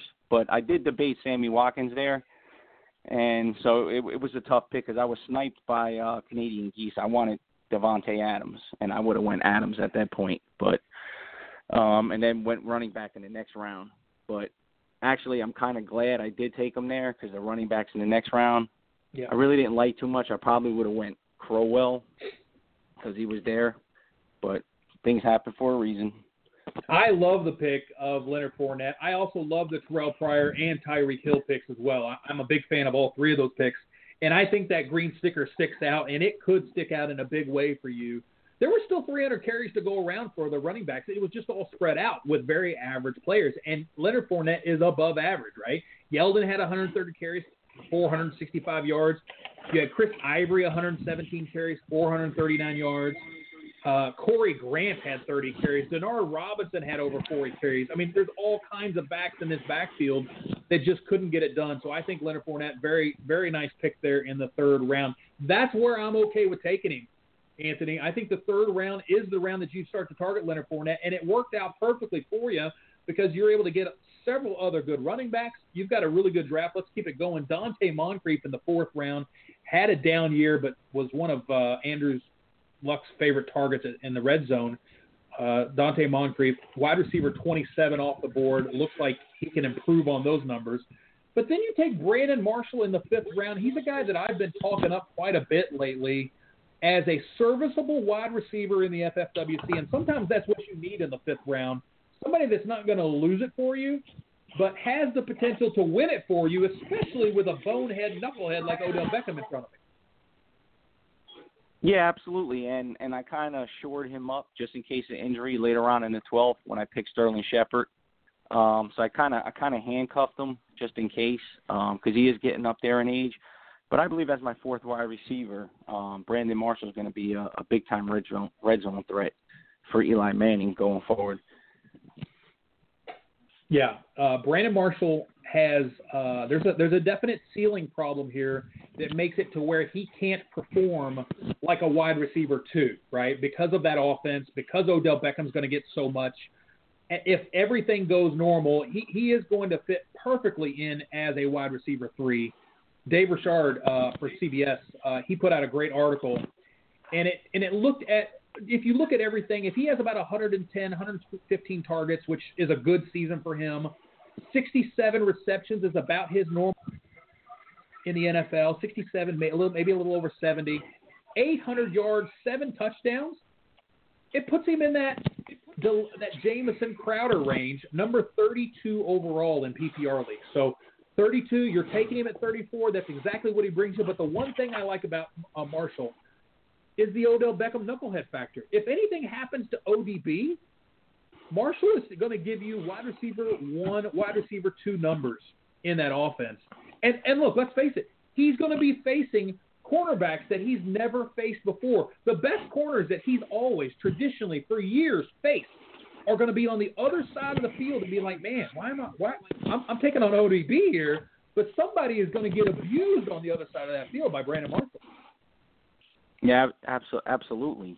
That's why I believe Brandon Marshall is probably going to score about 10 touchdowns this year. I truly believe that. Well, if he does that, let's talk about Eli Manning for a second. Is he off the board by now? No, he is not off the board. If you truly think that Marshall's good for 10, Odell's good for 10, that's 20 touchdowns for 2 receivers plus all the other toys that Eli has to throw to. I would expect Eli to start being drafted in that top 15, and right now he's not being drafted in there. So we'll start to, Eli's Eli, but Abdullah, Carlos Hyde, C.J. Prosise, and C.J. Anderson, your next 4 picks off the board. Why were you going for so many running backs at that point? Did you feel like your wide receivers were just sort of set and you're just throwing some darts here? Well, to me, I started seeing the value in the running backs as they started to drop. I mean, Carlos Hyde and Shanahan's system. I mean, I'll take that in the 7th round. Sure. To me, that's not gambling. Then I believe C.J. Prosise is the best running back in Seattle. He flashed last year. I don't trust Eddie Lacy staying above underweight, and Thomas Rawls, I don't trust him neither. And I'm sitting there in the 9th round, and C.J. Anderson's a starting running back. And within this league, when you have to start 2 flexes, I'll put a starting running back in that flex. So my whole plan was going wide receivers, but the running backs were dropping, and I saw value in the running backs, so I just started grabbing them up. Well, and you went 4 out of your first 5 with wide receivers, so it's not like you didn't address it. So you've got some really good ones. You've got arguably the deepest wide receiver core here next to the Tickler. And what I playing in these leagues over the years, when you start reaching that's when you kill yourself. So at that point, I believe that with the running backs that were on the board, I wanted Pierre Garçon. He got sniped the round before, and I felt guys were reaching on the wide receivers, and which was making the running backs drop. And at that point, I just saw the value. So, like I said, when you start reaching in these leagues, that's when you kill yourself, because you're taking guys 3-4 rounds sooner than really they should be going. And I remember last year I had Jonathan Stewart. I got Jonathan Stewart in the 9th round. You know, and at the end of the year, he I had him in my flex. I had him and Gore. You know, and at that point, his value. Nobody wanted Frank Gore last year. And as we're speaking, I'm about to pick Eli Manning as my second quarterback. Yeah, look, it's nice to go ahead. You go ahead and lock it up here. You don't have to worry about it, or you could play the matchups if you decide. There will be some other ones out there. Now, you played 2 live Vegas drafts last year. Are you still planning to coming out in Vegas? And how did you do out there? I thought my team was pretty well, but I got killed with the injury bug. The one team I had the first pick started with Antonio Brown. Then second round I went Gronk, Jordan Reed. I had Tom Brady, Keenan Allen. So I got killed with the injury bug. My other league I had Keenan Allen, Eric Decker, Mike Evans. You know, the injury bug killed me all year long in those leagues. Which when you're playing against those guys, if you get hit with the injury bugs, it's hard to come back. You know, you can work the waiver wire, but so much. But like I said, you're playing against those experts. You know, luck is involved to a certain point. Anthony, you've done a really good job tonight. 4 out of the first 5 wide receivers fired away at those running backs, and you've got a really serviceable tight end here in Eric Ebron who could post some really big numbers now with the way that offense is trending. Great job tonight. I think you're going to be in the money, or at least you have a good shot at it, man, as good as anybody. And you've done yourself some really good favors here. Thanks for calling us up, man, and good luck with the rest of the year. See you out in Vegas. Thanks, you too. Take care. All right, man. That was Anthony Vargas, Evil Empire, drafting out of the, the 6th hole? Yeah, 6th hole. Julio Jones, Doug Baldwin, Leonard Fournette. It was a good start. When we come back, one of the top stars of Scout Fantasy in 2017, right after this. Hey everybody, Adam Ronis here to let you know that the 5th annual Dynasty Football World Championships are back. That's right, we're taking Dynasty Leagues to the next level. Cost is $299 to play, over $2,400 in league prizes with a $10,000 grand prize. Grab a startup or adopt an orphan at a discount. Each year you keep your entire team and add to your team through an annual 6-round rookie draft. Visit DynastyKing.com to jump in and take your shot at becoming the next Dynasty King. Visit DynastyKing.com for more info. That's DynastyKing.com. And we're back, and I want to tell everybody real quick, the Dynasty Football World Championship, a startup draft kicks off tomorrow. The league just filled. We're going to put the draft slots out right after this draft is over. The draft is already starting, and we have a couple of other startups that are happening. You can jump in on those and be a part of that. The DynastyKing.com schedule's there in the lobby, and we've never lost a league. Every league has filled since we started. And we've never lost one, and we continue to keep them rolling, and they're just a great time. If you've never played a Dynasty startup, it's probably the most fun you'll ever have in a draft is when you participate in one of our Dynasty startups. There's just nothing like it, the trading and the jockeying for position. I also want to bring up the Vegas event in Las Vegas. The Palms Hotel and Casino are going to host a memorable once-in-a-lifetime experience. You heard from the Palms general manager. If you listen to Doc and Adam's show on Scout Fantasy on SiriusXM, you heard him talk about it. It's going to be a once-in-a-lifetime experience. It kicks off Wednesday night, September 6th. We have the G Suite. It's a 2,500 square foot megawatt mini club with a living room, a full bar, pool table, and a replica of Ghost Bar's glass floor balcony, bouncer not included. That's the kickoff draft. We'd love to see you out there. We have a special surprise for Emil Kadlik this year. We'd really like to nominate him for our first ever Fantasy Football Hall of Fame. We'd love to see that happen out there. We'd love to see you out there. There are still a few spots. That's our kickoff draft. That starts things off. Then on Thursday morning, the 5K Commander League is in the one-story villa. This thing is absolutely incredible. I couldn't believe we scored this place for our Thursday drafts. Now, look, you may not be in the 5K Commander. I think there's just one spot left in that. The 5K Commander, it's a special draft, but you can come and hang out with us. Do it Vegas style. Get to Vegas. Wake up on Thursday morning. Come over to the one-story villa at the Palms. It's 6,100 square feet. It's got a cantilevered pool, rotating bed, 24-hour butler service. We've got a host of other features that are going on, but there's a pool that walks out to the deck, and you're out in the middle of Vegas. It's a walkout swimming pool. It's unbelievable, and we're going to hold the draft there. At 12:30 in the afternoon, we have the 10K Top Gun. That league is already sold out. It's sold out in record time. Less than 24 hours, that league sold out. It's also in the one-story villa. Just come, hang out, look at these draft boards, see what the top players in the world are thinking before your big draft happens on Friday and Saturday. That's the ticket, right? You start to take some notes. You start to look and see where everybody happens. Because every time when you come out there are names that are driving up the draft board. And that's what I want to talk about. This player has never been out there, but he's coming out there this year, the one and only Adam Ronis. What's going on? How are you? What's up, Scott? Glad to be here. And, yes, I am definitely looking forward to Vegas, counting down the days. I mean, the suites look insane. I know the competition's great out there. Yeah. Be out there for the first weekend of fantasy football. I'm really looking forward to it. Is this your red versus blue debut, by the way? Is this your first show? I believe it is, yes. Okay. We used to do this show all the time, and it's been on hiatus the last 2 years while we built the Fantasy Football World Champions out here with Scout Fantasy. And, it's a show, high-stakes listeners, high-stakes players. Some of the best players in the world are in the chat room tonight. We call them the crew. Fantasy Assassins, Get Paddled, Jerry Bryant, Kicking Bass, a lot of players in the chat room just chatting away and going through. Some of the best players, Henry Muto, have won some big, big money out there. And, Adam, when you're in Vegas, again, you're going to come out, you're going to be a part of this villain, just hanging out, watching the drafts. And, look, if you go down, I'm trying to put a picture on this for everybody. You're at the draft, you're watching things go on, and then you're like, you know what, I want to take a break while they're drafting. I'm going to go down, I'm going to hit the slots.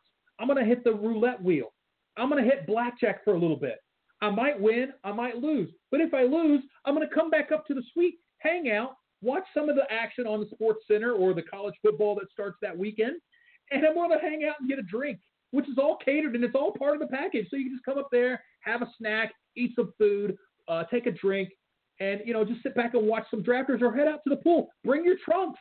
It's a walkout pool on the balcony. I mean, come on. It doesn't get any better than this, man.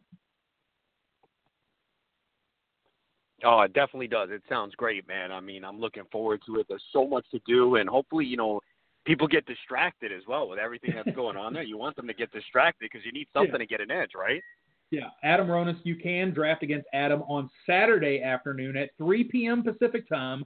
There's still a few spots left. I know it just went on sale this past week. We already filled one league. We filled up the first one, and now this is the second one that's filling. This is the Beat Adam Ronis League, 3 p.m. Saturday afternoon. You can play in the online championship out in Vegas for $369, and it's going to be incredible. Then on Friday and Saturday, we have the amazing Hardwood Suite. This thing is absolutely ridiculous. It's 10,000 square feet on 2 floors. There's an indoor basketball court, professional locker room, NBA-sized fold-out beds. It's got an NBA basketball court in there, so you can actually come in. I know this is going to happen, Adam. People are going to be drafting in the draft room. They're going to be so stuck they can't make up their mind. They're going to walk over to the basketball court, and they're going to shoot a 3. It's like, if I make it, I'm going to take this guy. If I miss it, I'm going to draft this guy. I mean, that kind of stuff is going to happen because we've got a pool table, we've got a bowling alley, and we've got a basketball court all inside this suite. I mean, that kind of stuff is going to happen. I mean, it's Vegas. What other place can you draft and have all these amenities and these options for you? I don't think there's any other place that you're going to get. You're going to want to come join us. Yeah, it's going to be crazy, man. I mean, I'm afraid it's going to take us several days to recover when I come back home to New York. Yeah. Well, let's talk about this draft tonight. It's been pretty amazing. We've got a lot of team construction at this point in the draft. Let me finish up the third round. After that Leonard Fournette pick by Evil Empire, Mallon takes Allen Robinson, BaDaBing Alshon Jeffrey, Sammy Watkins, Martavis Bryant, Golden Tate, Julian Edelman to Jerry Bryant. And now we're starting to look at the teams and how they're constructed. And Adam, you saw the draft board before you came on the call. I know you just went to the Mets game tonight. Did they win tonight, or how did it go? Yeah, they were up 14-2 when I left in the ninth. So they smashed tonight. And you were the third wheel with on that mysterious date there, right, with Lisa Ann. And how'd that go? Went well. There was a police guy there too, so I was talking to him. I'm not trying to get in the way, you know. I was happy to be invited, and great seats, and always love attending a baseball game. So I had fun. Adam hosts not only our Scout Fantasy show, but he hosts a show. It's Lisa Ann Does Fantasy, right? When can they catch that show? That is Monday night, Sirius XM Fantasy Sports Radio, 10 p.m. to midnight Eastern. 10 to midnight on Monday, and then you're up and at it the next morning, every morning, Monday through Friday, 10 to 11 Eastern on Sirius XM Fantasy. Adam, what do you think about this draft? What are you seeing? Anything standing out to you? Bad picks, good picks, bad team construction? What did you see there? Yeah, I mean, there was a couple of teams I liked. I liked, actually, you were just talking to him, Evil Empire. I like what he did, you know, starting off with Julio Jones and Baldwin, and then Fournette as that only running back in that round. You know, I think Fournette's in a position where he could thrive this year and have a lot of success. I know some people are doubting him a little bit because of that Jacksonville situation, and we do need to see that offensive line get better, but they invested in an early pick, and that goes to show that they really want to run the football. They have an improved defense, and they want to take the ball out of Blake Bortles' hands to limit his mistakes. And Fournette is just a great talent. You know, last year, obviously, he dealt with some injuries, but we saw what he did 2 years ago. And, you know, I think he can catch the football. We'll see if they utilize him in that fashion. But, you know, you got your two stud receivers. You come back and you get Fournette, and then you follow it up with two other receivers. And then took some shots on some running backs there. You know, we're seeing Carlos Hyde really fall right now because all the stories we're hearing are negative with him. And it's rare that this time of year that you hear these negative stories. A lot of times it's all positive. This guy's in the best shape. He looks great. And with Carlos Hyde, we're hearing he's not a fit for the system. We know Kyle Shanahan went out and did everything he could to make sure that they drafted Joe Williams. But Hyde, we know, is a talented player. I know he's dealt with some injuries. Can somehow adjust to that Kyle Shanahan system. To take a shot on him in round 7 is definitely worth it. CJ Prosise, I love the talent there in round 8. Obviously, we saw last year when he got that opportunity, especially in that New England game, I mean, he's explosive. He definitely has some injury risk. There's no question about it. And a lot's going to depend on the health of Eddie Lacy and what he does. And C.J. Anderson, I get it. Everyone hates him right now. But we saw what he's done when he is healthy. I mean, there's a couple times he's averaged 5 yards per carry, and you're waiting on him, and you're not spending a high pick on him. And then Eric Ebron, I think, as the 11th tight end off the board. You know, this is a guy last year that I don't think people realize how good he was. You know, in 13 games, he had 60-plus catches, over 700 yards. He only scored 1 touchdown. So that's the biggest concern is we really haven't seen a lot of red zone targets from him. But let's not forget, Anquan Bolden is gone, and he soaked up a lot of those red zone looks. Ebron has steadily improved each year. His catch percentage got better last year. He's only 24 years old. So if I'm going to wait on a tight end and I can get Ebron, I like it. So I like what he did with his team construction. Maybe a little bit running back heavy, but I heard what he said, and I agree, where some of the wide receiver values were not there because, as you know, a lot of the wide receivers go early in this draft. Let's go through some teams here. Jarvis Landry, Jamison Crowder, Kelvin Benjamin. If I told you that was your 3 wide receivers, how would you feel about that?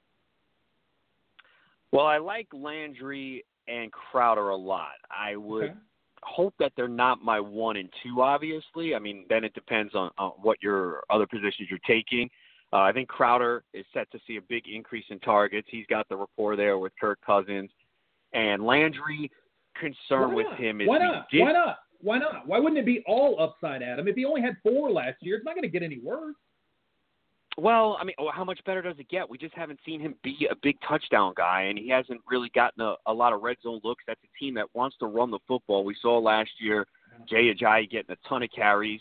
You got Devontae Parker there. I know he hasn't done it yet, but he's got a lot of potential. And Julius Thomas, I know health is a factor for him, but he's familiar with the Adam Gase system, and the one thing we know he can do is excel in the red zone. So look, Landry has a lot of ability, and I expect him to score more touchdowns. I would like to see it, but we just haven't seen enough of those red zone looks. Now, he's good after the catch, so that's what you're picking on. He's taking a couple of extra ones to the house.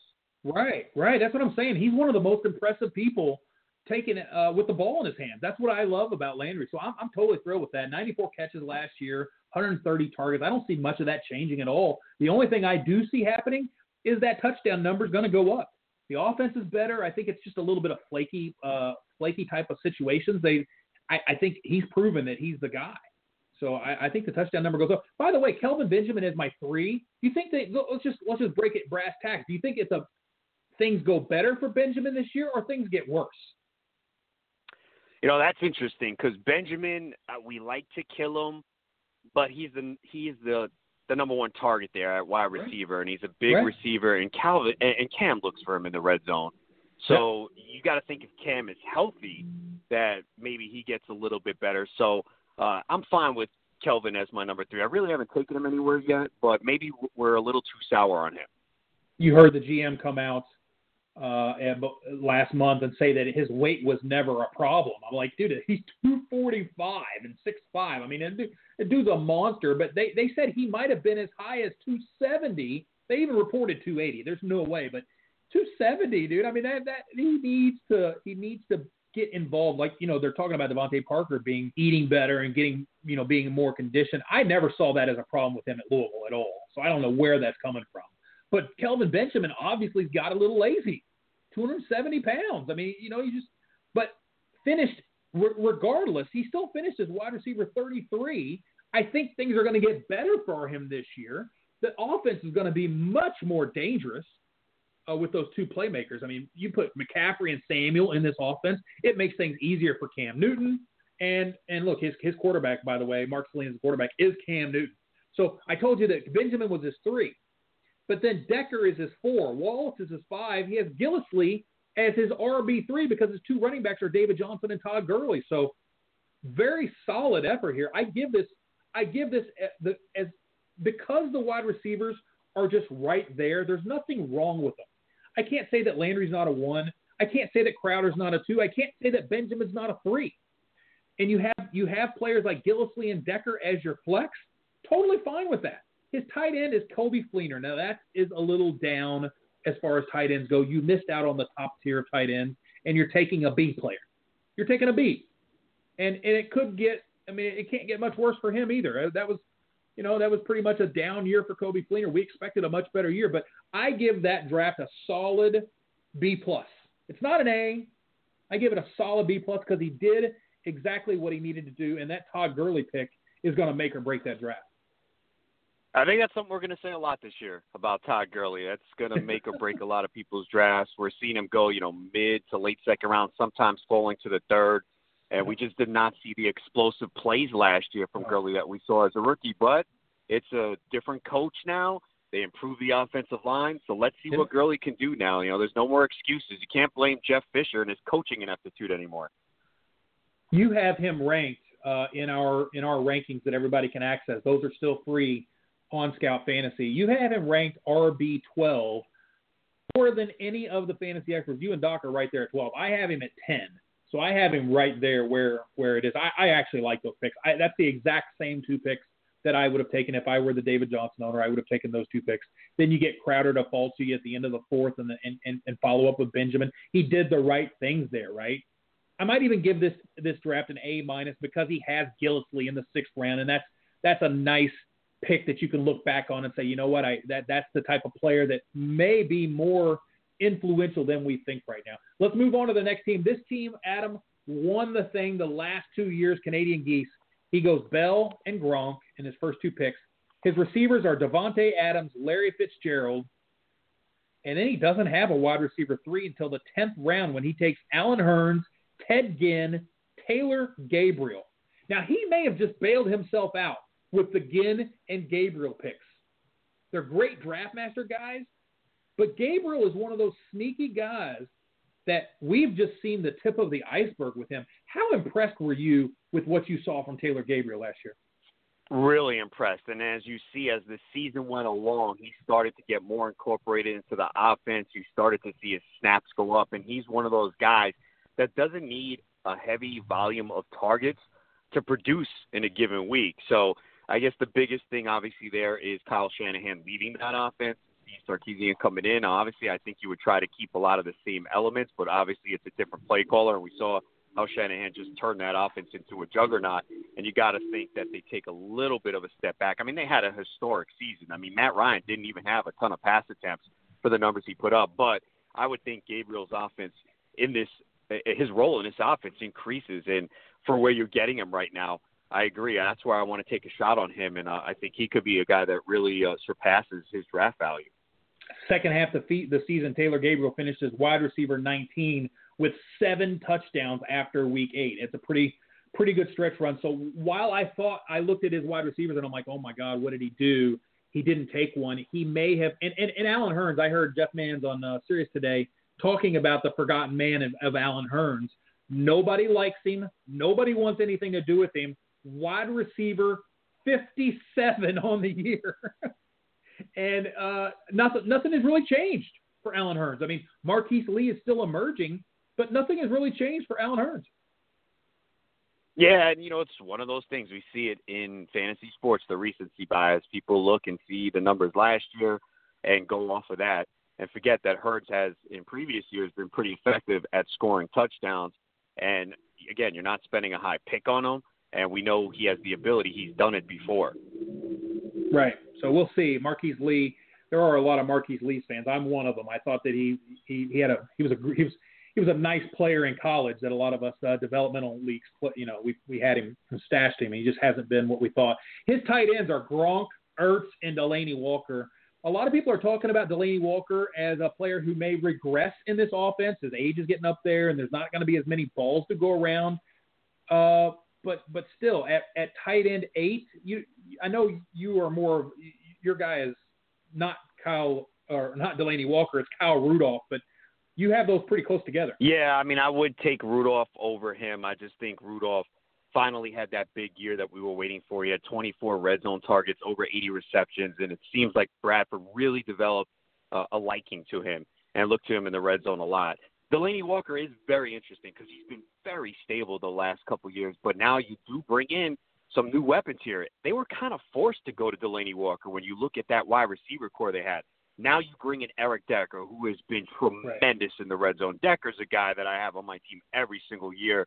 A lot of people thought, he was made by Peyton Manning, but everywhere he's gone, he's been excellent in the red zone. So you add him to the mix. They want to run the football. You got DeMarco Murray and Derrick Henry there.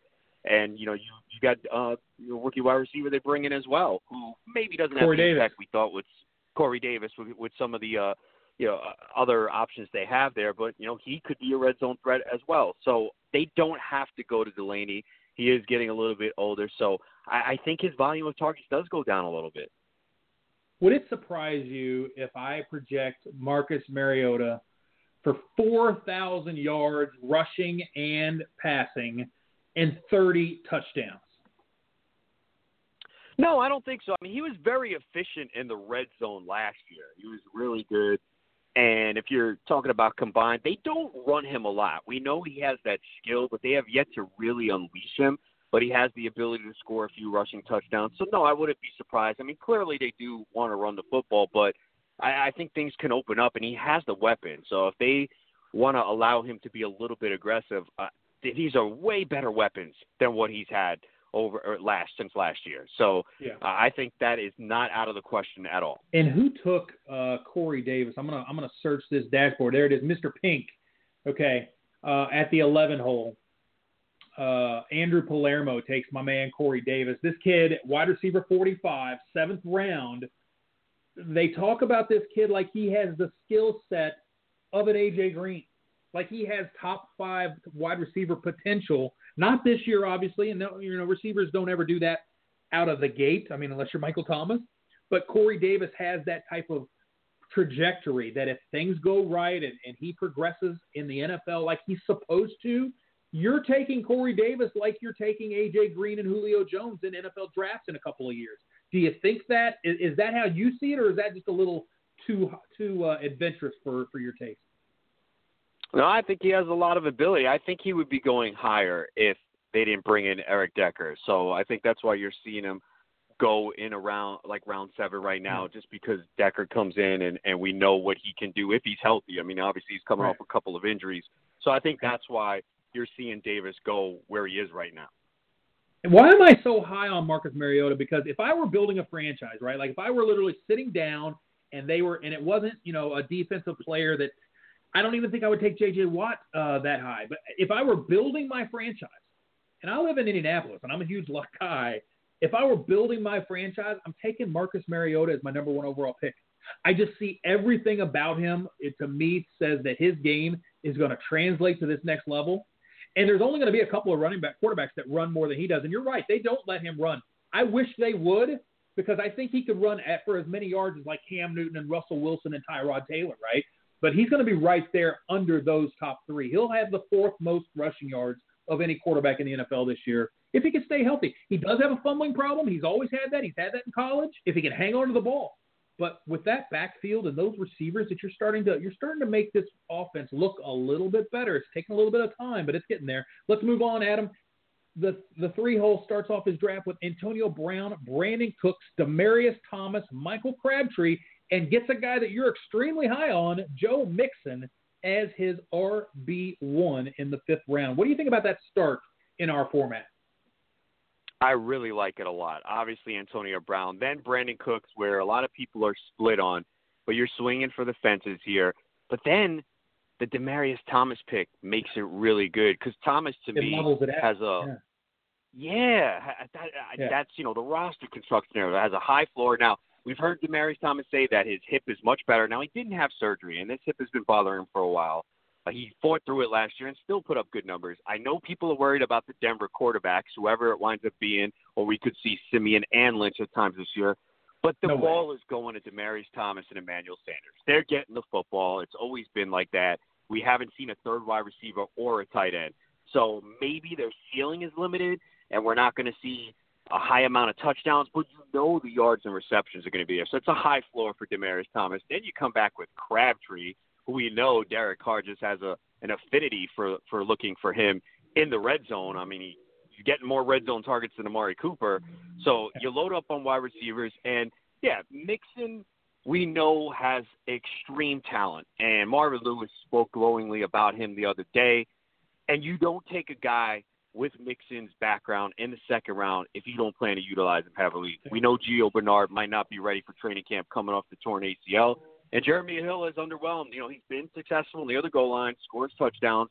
He's in a contract year. In this situation, could win out. The concern is obviously the offensive line, but, he built some really solid wide receivers. And then even coming back with Tyrell Williams, who in your home leagues and other leagues, he's going to go even later. I mean, this is the earliest I've seen him go, and I think sometimes people are forgetting about him a little bit.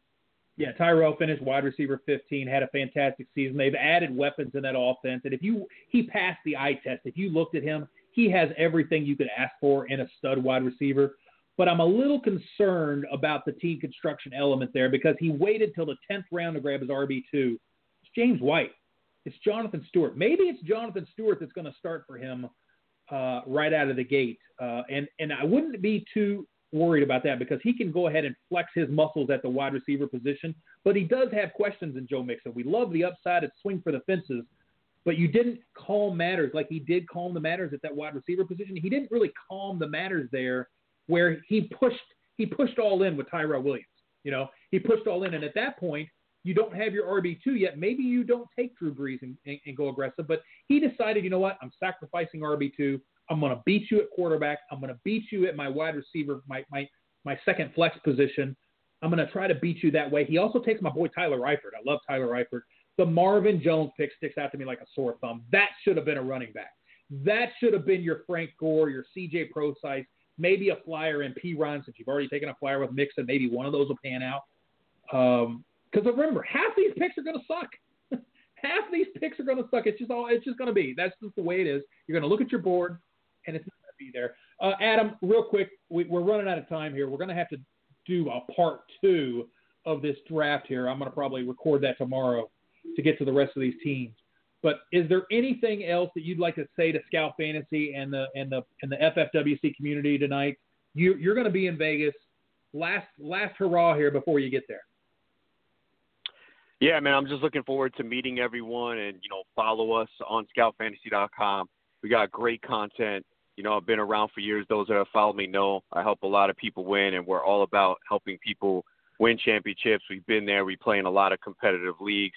So just make sure you give us a follow, check out our content. And, again, I look forward to meeting everyone out in Vegas. There's nothing better than fantasy football camaraderie and getting to meet people that listen and read our content. It means a lot. So I'm really looking forward, and I welcome everyone to come out to Vegas and join us. All right, Adam. We'll hear you on SiriusXM Fantasy every morning, Monday through Friday, 10 to 11. We'll hear you, bud. See you later. All right, man. Talk to you later. That's Adam Ronis on SiriusXM and our Scout Fantasy show. Guys, I really appreciate you guys being here. I'm going to get to the rest of your teams in a second podcast. We'll see you next week. You've been listening to Red vs. Blue Sports Talk Radio, where Planet Red and Big Blue Nation collide. With your hosts, Scott Atkins and Michael Trent. Please join us next time.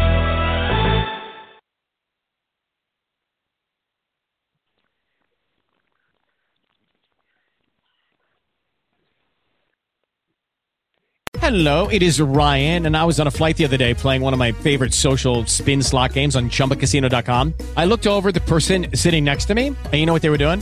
They were also playing Chumba Casino. Coincidence? I think not. Everybody's loving having fun with it. Chumba Casino is home to hundreds of casino-style games that you can play for free anytime, anywhere, even at 30,000 feet. So sign up now at ChumbaCasino.com to claim your free welcome bonus. That's ChumbaCasino.com and live the Chumba life. No purchase necessary. VGW. Void where prohibited by law. See terms and conditions. 18+.